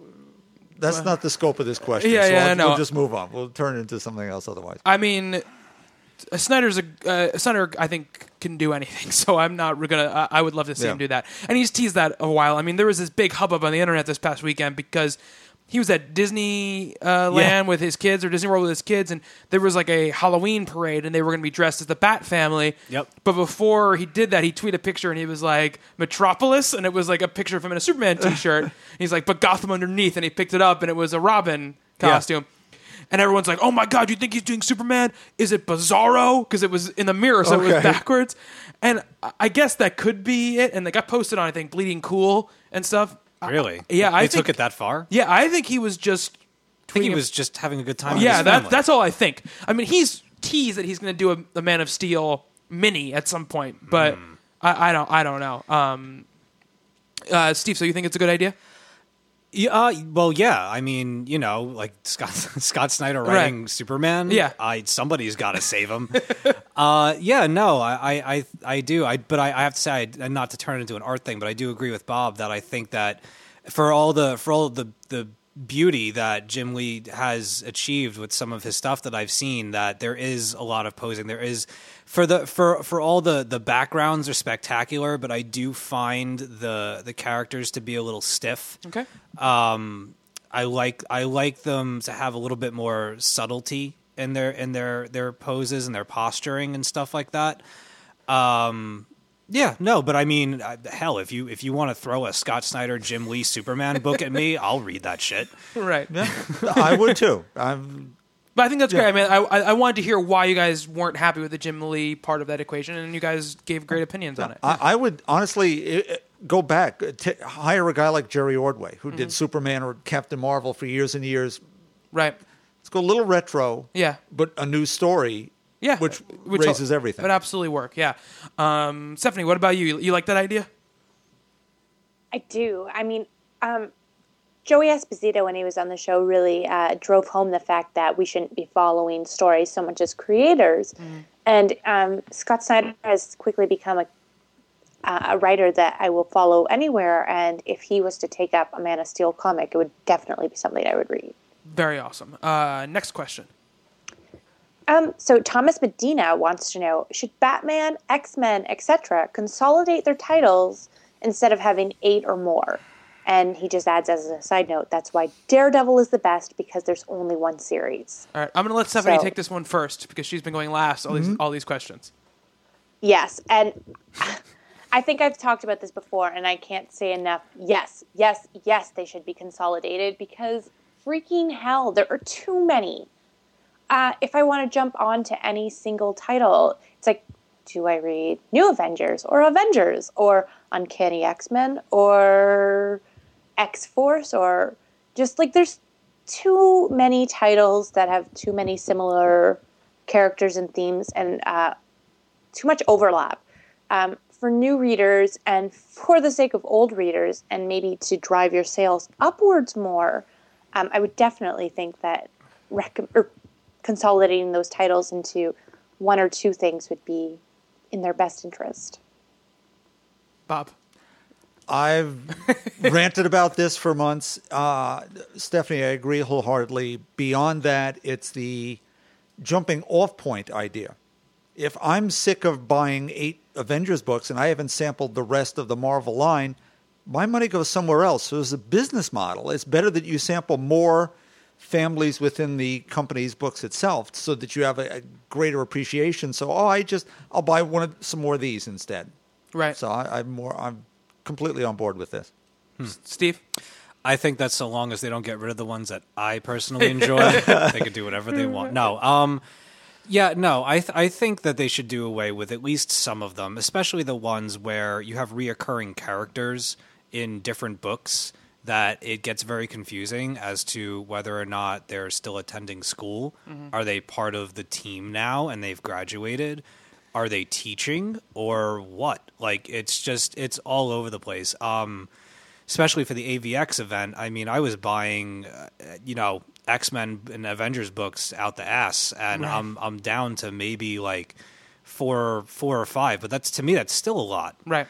I think that there should be I don't know. I think there should be maybe a limit as to how many. I don't know. I mean, it's like catching fish. Well, you can only have so many. But if somebody has an idea for a set of characters and it's a good idea, I'm not going to stop them from making a good book. But I do think that as far as, wanting to get sales, that it's very daunting. Especially if they're trying to achieve like new readers and they're doing this whole Marvel Now thing and they did the whole DC 52, that everything is still so spread out that even though you rebooted things or you're putting the spit shine on things, you're still throwing several books at people that if you're looking to get new readers, if you had like, let's say, a maximum of 5, just for argument's sake, of X-Men books instead of 8, or 9 or Right, 17 or whatever the hell it is that they have now, it just, people would be able to sample what you have if it's a more finite number and choose what they like and then just stick with that. They find their team and they run with it. Right. I mean, I think it makes sense for... I think the fact that there's a Wolverine and the X-Men and the Uncanny X-Men books, I think makes sense because it makes sense for in a story way. There's 2 different schools now. They've separated. There's 2 different books for both of those teams. I don't see the purpose in having X-Men and X-Men Legacy, also there. And then you get into the other things, which are kind of the offshoot of offshoot books, which, Uncanny X-Force is not really an X-Men book. I mean, it has X-Men characters in it, but that book is totally separate from what X-Men is doing, Or X-Factor is totally separate from that, and a lot of times New Mutants is totally separate from that, even though they're both all technically in the X-Men family of books. My thing is, I think that in the case of something like Batman, you don't need... I think having Batman and Robin and having Batman is fine. And I guess having Detective is fine, too. I mean, they're not going to stop doing that series. After 80 years, no. I don't think it always has to have Batman in it. It can have other people in it. It can be focused on Jim. It can focus on Batwoman. It can be focused on whatever. But if you want to tell a story like Greg Hurwitz is now doing Batman The Dark Knight, if he wants to tell this story, this Scarecrow story, just release it. Just do it as a mini. Just release a trade. Yeah, agreed. Look how well Batman Batman Earth 1 is selling right now. You could do that, 3 or 4 times a year. Just okay, Greg Hurwitz wants to write a Batman story about Scarecrow. Here it is. Batman Scarecrow Unhinged or whatever. Whatever it's going to be freaking called. And then it would sell great. Right, as opposed to having Wolverine in 13 books. Exactly. And the other thing, too, is, I mean, we talk about Batman, we talk about X-Men. Green Lantern is very similar right now. They have Green Lantern Corps, Green Lantern New Guardians, Red Lantern, and Red Lanterns. They have 4 Green Lantern books on the shelves right now, and Corps. Well, I said Corps, yeah. Green Lantern Corps, Green Lantern New Guardians, Green Lantern, and Red Lanterns. So it gets a little rumbling with that too. I mean, but I always say this: the only reason they have them is because people buy them. That's the only reason they have them. I think X-Men Legacy is there purely as fan service. I think it's... People are upset that Rogue isn't featured in X-Men anymore, so we need a book for her. So put her in X-Men Legacy, and she can be the featured player in that book, so people don't complain anymore that Rogue isn't featured in Wolverine and the X-Men. It keeps me at bay. So there you go. And I think that's why they do it, I honestly. But if you did the core books in a more core fashion, instead of having to spread them all over the place, if things were more compacted... Yeah. As far as the Avengers stuff goes, I feel like they have Avengers and New Avengers, and I don't think either of those books are going anywhere. But obviously there will they're be, not. 2 Avengers a month? Yeah, there'll be and 2 Avengers. 2 new Avengers a month? Yeah, which that's a whole other Marvel thing. Like the fact that there's 2 Spider-Mans a month and there's 2 Daredevils a month. Yeah. It's that's too much. Just give me one. I understand what you're trying to do, but just give me one. There's a lot of Avengers to buy. But Secret Avengers and stuff like that, I think those books fill a different niche. So I think that they're fine, but they're choosing Avengers as a brand. That's all they're doing. Yeah. Avengers Arena, which is coming out, which is Battle Royale with the Avengers. Bob is not very excited about it. Awesome. I think it's going to be cool, but it's just using the Avengers brand. It could be called anything, Mm-hmm. So, we'll see what happens. Next question, Stephanie. Okay, so Pedro Ponce wants to know, I was wondering how you guys decide on if you should collect individual issues or wait until the trade paperback comes out. Steve, you wanted to take this? Yeah. Well, I mean, speaking from a personal point of view, I mean, I think because we're doing this, that it's almost necessary that we keep up with things. Mm-hmm. But as far as making that decision, I think you need to, I mean, I think it's easier that if you know when something is going to be ending, like let's say it's 1 of 5 or 1 of 6, that maybe if you check out the initial, like the first issue and you get a taste for it and you think that it's something you might enjoy, maybe just try to keep your ear to the ground as far as whether it's continued to be good or not, and hold off for the trade. It also, I think, depends on how quickly the trade gets turned around and put out. Because, I mean, there's stuff that, in my opinion, DC-wise, that should have been out weeks, months ago that still has not come out. But I like keeping up on things, so I collect things individually as much as I can. And if there's ever a chance, because we have, several good hookups from doing this, that if I can get my hands on the single issues for a decent price, which we always do, because of Rob and Tor Comics and otherwise, that I personally like to collect things individually. I have much more single issue comics than I do trades. So that's just me. Yeah. I mean, for me, it just becomes, it's a money issue at times. Like I'll go, okay, I'm looking at the list of comics that are coming out. I can wait on this to read it in a full, set. The other thing too is more than money. It's mind share. If I have, 20 books to read in a week, 20 different series, it becomes tough to keep them straight, and especially with intricate storylines. Yeah. Sometimes I'm just like, I'm just going to wait because I want to be able to enjoy this story all the way through and understand all the twists and turns and really get into the complicated storytelling. Right. And when I'm reading, Batman and Robin, Batgirl, Nightwing, Batwoman. Batwoman's a definite one where, especially the second arc, it works so much better when you have them all. Because I wouldn't say I was struggling, but like it was rough.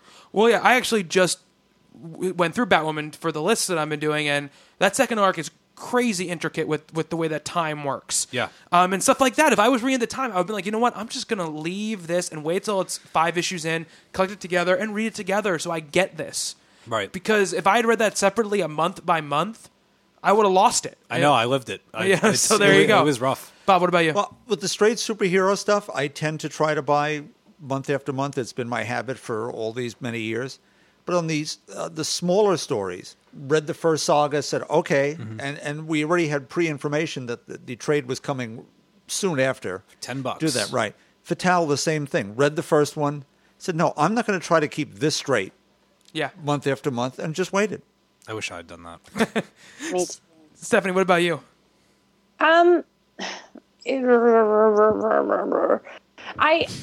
It's one of those things where if the first issue really captures me, it's something that I'm going to keep with. Like, again, speaking about Revival, that was probably a perfect first issue for me and something that has kept me wanting to read it issue like month by month.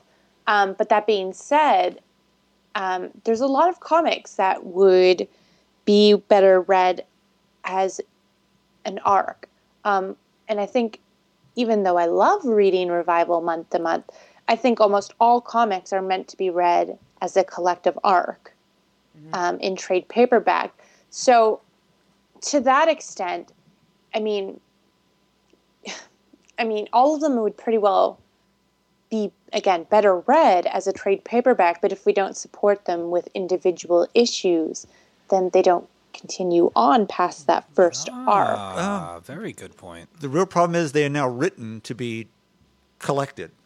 They're written for the trade. They're written in 6 arcs, 6-issue arcs, 4-issue arcs, as opposed to being written as done in one, which wouldn't make any sense to collect because it's just it's an annual. Right. Yeah. But I mean, where do I sort of draw the line past, I mean, everything is better all at once, in my opinion. And this is why I'm behind on a lot of series, because I save them up and read them all in one shot. But again, it's one of those things where you get a team of writers and artists that just work so phenomenally together that you can't put that book down. You can't wait for that trade paperback. You need to know what's going on as soon as possible. And those are really rare, but they do happen with all the comics that come out every week. And you just kind of have to use your own discretion and purchase the comics that mean a lot to you at the time. And that sort of thing, in my opinion. I have a related follow-up. Do any of us, I know, buy trades after having bought the issues for bonus features? Yes. Yes. Okay. Sometimes I don't buy them because of the bonus features, but I buy them because either A, I think the series is so good that I want to support them doubly. You know, I want to I want them to get more. I want the series to continue, so I want there to be the most evidence possible to do that. And also because sometimes, you know, I'd rather just sit down and read a trade after all the issues are out. You know what I mean? Sure. I don't want to pull out 6 single issues. Sometimes just picking up a trade and looking through it is so much more comfortable. And if I can get it for $8 on Amazon, I don't think it's really that big of a deal. I think it's funny that sometimes I imagine that like my $9.99 or whatever like hinges whether or not something goes well or not. Like I believe like, well, you know, if I buy it, surely it's going to go on. It's like it's a Kickstarter thing. You're funding it. Right. Absolutely. Yeah. All right, Stephanie, next question. So Big Man NFQ wants to know, I'm into the New 52 and main Marvel titles, but I'm looking for some indie titles. What can you recommend? And I think we all have a lot to say on this. So don't read Revival. I think Stephanie will tell you that. It's terrible. Stay away from it. It's awful. Well, speaking about one of the latest indie titles that I've read that isn't Revival, which is awesome, fucking buy it. I just picked up this book, or I got a review copy rather, of a title from Dark Horse called Bucko. Stop laughing at me. I'm sorry. I'm very giggly tonight. I know. What do I know? I don't know why I said that. Whatever. I know. You know. I know. I know where it's at. Anyways, but Bucko is written by Jeff Parker and Erica Moen. And it was a webcomic initially, and they just did a collected print copy of it with Dark Horse, and it's amazing. I love the art. I love the story. It takes place in, I believe, Portland, and it follows one character over the course of a few days. And it's like this crazy murder mystery meets this kind of wacky love story. And it's so much fun. And in the trade paperback, Jeff Parker and Erica Moen, at the bottom of each page, they write like a little commentary about what was going on this page while they wrote it and or drew it respectively. And it really made the book for me. I didn't read the webcomic as it was published, but I did read the collected version of it, and their commentary was hilarious. It was just so worth reading the entire thing just to hear their thoughts on how they made this book. Mm-hmm. So I highly, highly recommend Bucko. It's affordable. Cool. It's out now. Name. Go check it out. Actually, yeah, it's out today. Awesome. Well, look at that. Bob, you got anything? He's buying mainstream superhero books. Just to lighten things up then, if you're reading all those, I'd say Love and Capes, What to Expect, which is all the tropes of superheroes just sort of turned on their head. It's light and funny and wonderful and charming and romantic, everything you could want. Yeah, absolutely. Steve? Okay. Morning Glories. Well, yes. Well, like, hey. Yeah, I know. He asked. I would definitely say Morning Glories. Oh, Mind the Gap. Mm-hmm. Absolutely Mind the Gap. Mind the Gap is a very intricate, if you want to think of it as a murder mystery or a coma mystery, it is absolutely fantastically written, and it's one of those things that with each, I mean, the trade's coming out, that's going to be another low price trade coming out very soon, so jump on that. It's one of those things where I don't usually do this, or I try, but I never stick to it. But with this, I do. With every issue of Mind the Gap that's come out, I've actually gone back to number 1 and have reread it each and every time. There's a new one coming out today, as a matter of fact. So I'll be sitting down and rereading it again. It just really brings out the full appreciation of the series. And I had one more. Why don't you mention something and then I'll go back? Well, I would say if you love superhero stuff but you want something indie, I'd say check out Trio from John Byrne. Yeah, that's really cool because it's great and it's traditional superhero stuff but just done, in an indie way, so that there's surprises to be had because these aren't characters that you're used to seeing all the time. But it follows those tropes, so I think it's a good idea. Brilliant. Oh yeah, Brilliant is awesome. The Icon thing, it's Bendis and Bagley. It's a great book, and it's definitely something to check out. I mean, we mentioned Punk Rock Jesus already. That was the other one I was thinking of. The Massive is great. These are books that you should be, picking up. I mean, we talked about Saga 1,000 times on this show. So Mind Management is really cool too. Absolutely. Stephanie's ready. Go ahead, Stephanie. Oh, sorry. Anything from Monkey Brain, specifically a new edition of Bandette, I believe, is out today absolutely. as well. That's something that you should definitely check out and keep up with. So, Monkey Brain, guys. Everything from Monkey Brain, exclusively on Comixology. Yeah.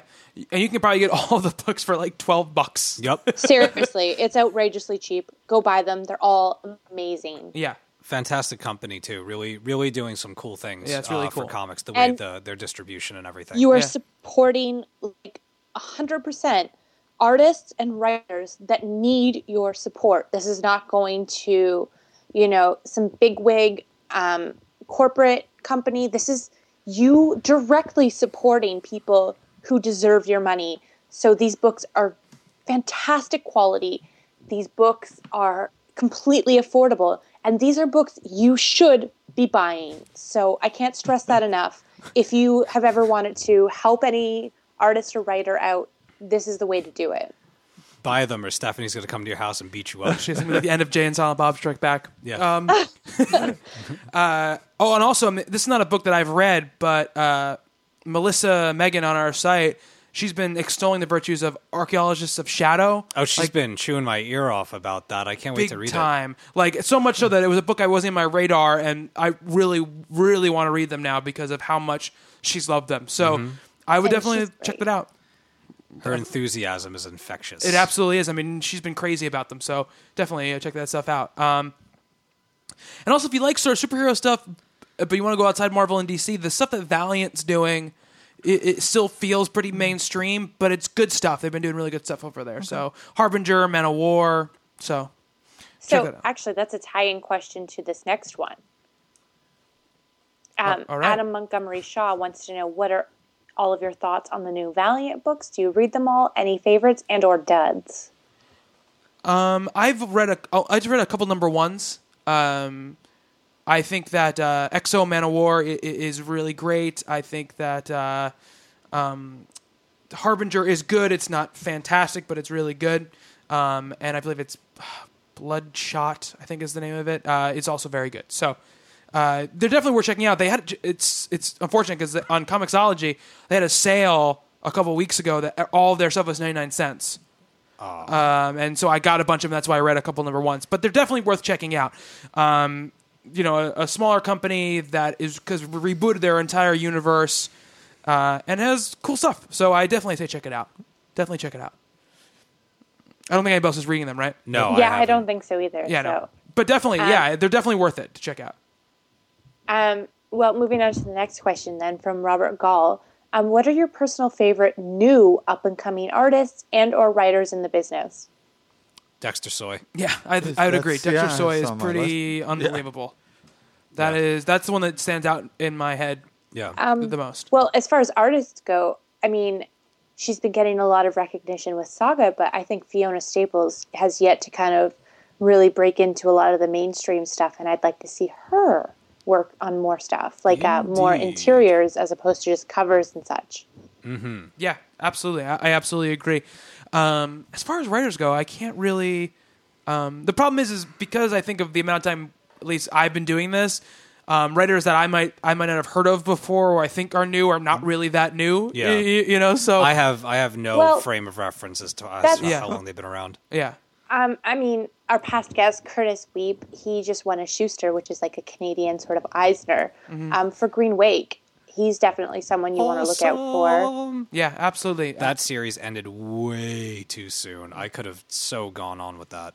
Right. I mean, we've had a lot of past guests that you should all kind of look out for. Let's see, who else? I mean, Kelly Sue, she's been around for a while, but she's really just starting to kind of get into like the mainstream, and she's just Having like a resurgence. she's just great. Her stuff is amazing. Same So Matt Well, I guess Fraction too, you who's guys been spoke around about- for 10 years or so, but Yeah. it's the last 3 or 4. that he's really starting to break in. Yeah, absolutely. I have You one guys- that's both. I'll mention Kate Beaton. Yes. Yes, I agree. oh, yes. Hark. Do it. Oh, Hark. There you go. Better. You already spoke about it once before, but another writer that you should look out for is Justin Jordan. oh yeah, absolutely. That's a great point. Yes. Yeah, Yes. just broke on the scene last year with Luther Strode. So. Luther Strode was great. So if you like some ultra violence, but really well written ultra violence, then I strongly suggest that book. And I believe, like our past guest Joe Keating, also has an issue of Amazing Spider-Man coming up, as well as a Morbius series. It does, yeah. So that's also something to look out for as well. So there's a lot of really great artists or writers that, haven't been around for that long that, are really making an impact through independent comics that you should be paying attention to. Yeah, I will say this too, that Greg Hurwitz, who is doing Batman the Dark Knight right now, he's a novelist. He's done some comics, like 3 or 4 series before this, but Steve has talked about it too, and how good it's been. In my opinion, it completely turns around that series. Oh, you read it? Yeah, I read it. It's good, right? Yeah, it's really good, and it Nice. makes that series something that people, at least starting with issue 10, I believe is where he takes over, is something that if you like darker, scarier stuff, and in your Batman, it's something to look out for. Scarecrow's sick. He's in that, very right? sick.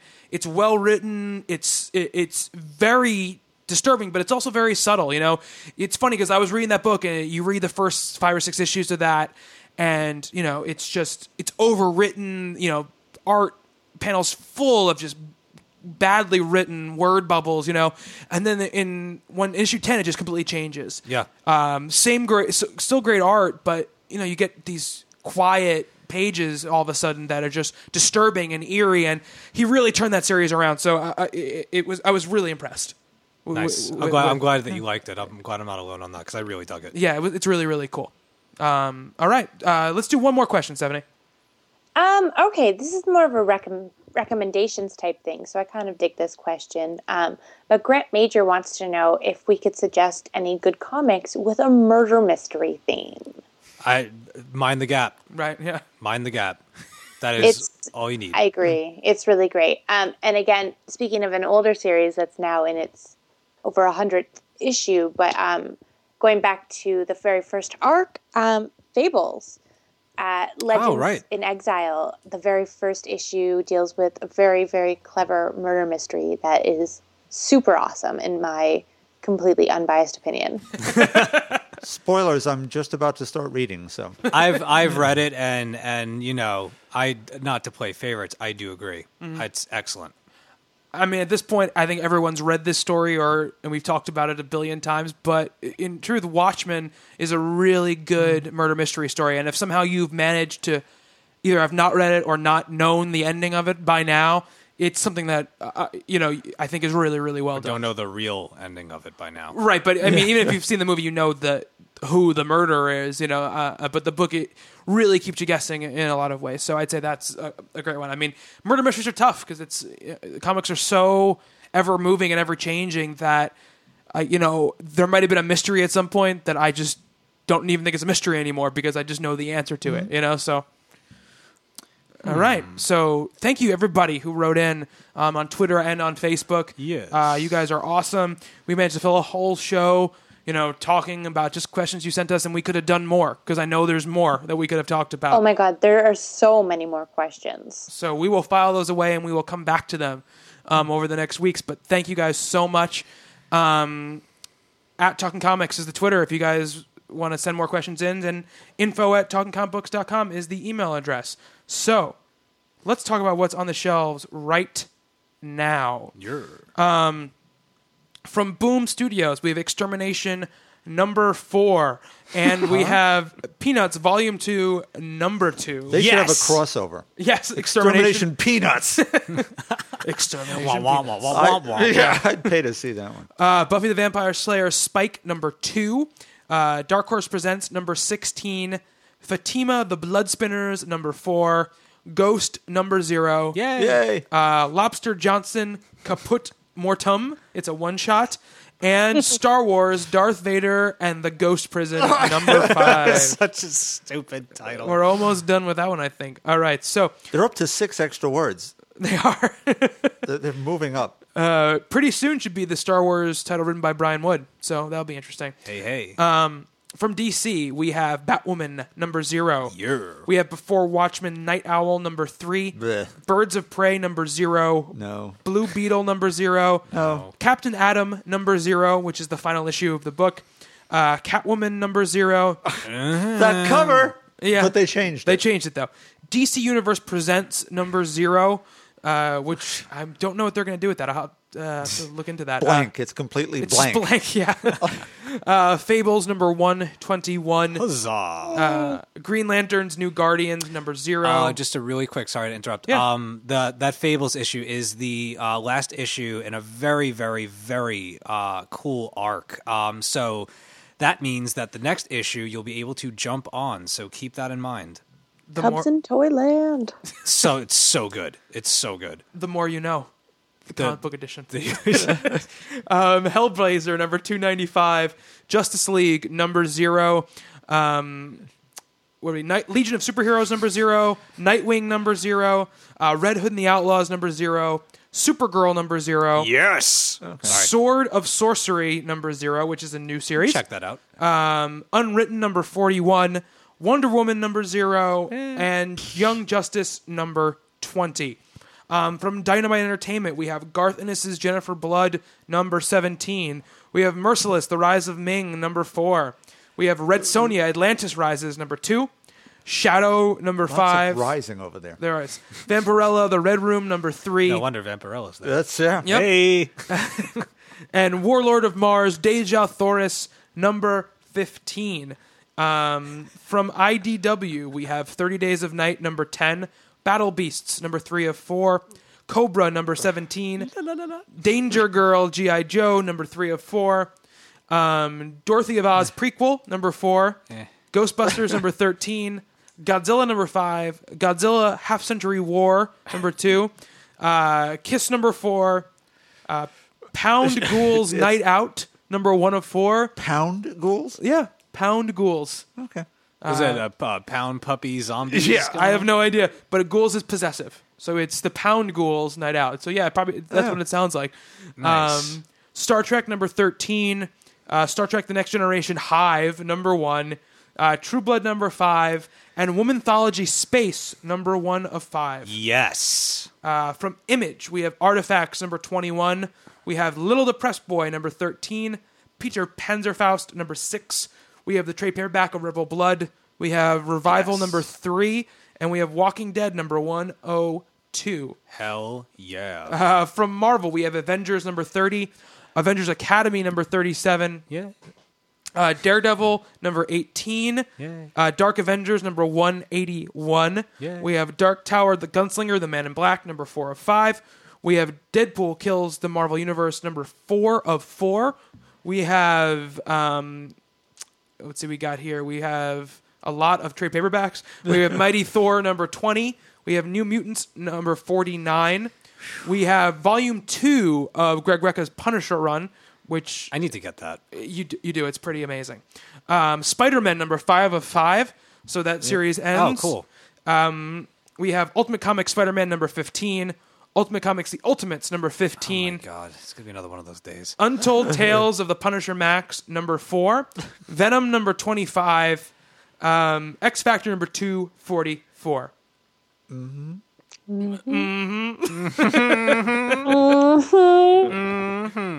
from Zenoscope, we have Call of Wonderland, number 4 of 4. Grim Fairy Tales Bad Girls, number 2. And Irresistible, number 3. Yes. Yeah. Irresistible's actually been fun. Cool. And I believe Grim Fairy Tales Bad Girls number 2 is written by Joey Esposito. Yes, it Friend is. of the show, Joey Esposito. So that is it for what's on the shelves this week. A lot of stuff to pick up. I'm sure that my wallet will be much lighter. As Steve would say, bring your wallets. Bring your wallets. Leave your soul at the door. Oh, we got darker. It's the sequel. Yeah. Bring your wallets, leave your souls at the door. All right. So if you want to get in touch with us, like I said, at Talking Comics on Twitter, talkingcomicbooks.com is the website. News, reviews, articles. We're going to be starting our I Collect feature next week. Yes, we are. I've got Rankings New 52 up there right now. There's going to be a ton of reviews up today and tomorrow from all our great contributors. So look for that stuff. Bob did a recap, actually, of Ghost, which is up there right now. And on Friday, a review of... Zero. Well, Zero, yes. But, I mean, also you'll have a review of the Flash Gordon book going up, which is a cool, really big Titan release of those old... Alex Raymond's. Raymond's. And like I said, info@talkingcomicbooks.com is the email address. My personal Twitter is at Bobby Shortle. Steve's is... At @dead_Anchorus. Stephanie. I am Hello Cookie.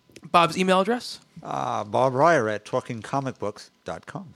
And if you guys liked the our top secret origins that we read out in the Podcasters Day and you want to see them again, check out our About page because Stephanie made us a little section with that. And also all our contributors are now up there. So take a look at that because you guys get to finally put a face and name to some of those people that have been writing those great articles for us these past couple months now.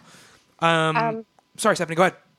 Yeah, I was just going to say, at the beginning of the show, we also mentioned briefly that I was running a trivia thing. And if you guys are in the Toronto area, I would love it. Next week on September 26th, I'm running a geek trivia night at the Charlotte Room in Toronto. And if you are in the area, please join us. We have all kinds of cool prizes, and I'm really, really excited for it. Bob's been helping out. And if you want more information, you can go check it out at facebook.com/geektrivia. Very nice. Definitely check that out. If only just for the banner that Stephanie made, because it's a really, really cool logo. And she's probably going to wear her Batman onesie. Yeah. It's true. It's true. Or the boxers with the cape on the back. I mean, it's a win-win. Yeah. Both. There are so many outfits to choose from. I also, as a random sidebar, have a Wonder Woman outfit. And if this becomes a monthly thing, AKA if people show up next week, that could, if the onesie doesn't show up or the Wonder Woman outfit doesn't show up next month, that could. So if for no other reason, there's outfits to choose from. You're just a tease. Come just to see what I wear. Yeah, exactly. Exactly. All right. Okay, so Naomi Campbell. Yeah. Oh, God. that is it for another week of the Talking Comics podcast. For Steve, I am available for children's parties. Bob, Auf Wiedersehen. and Stephanie, Yay! I have been Bobby. Until next time on Talking Comics, to be continued.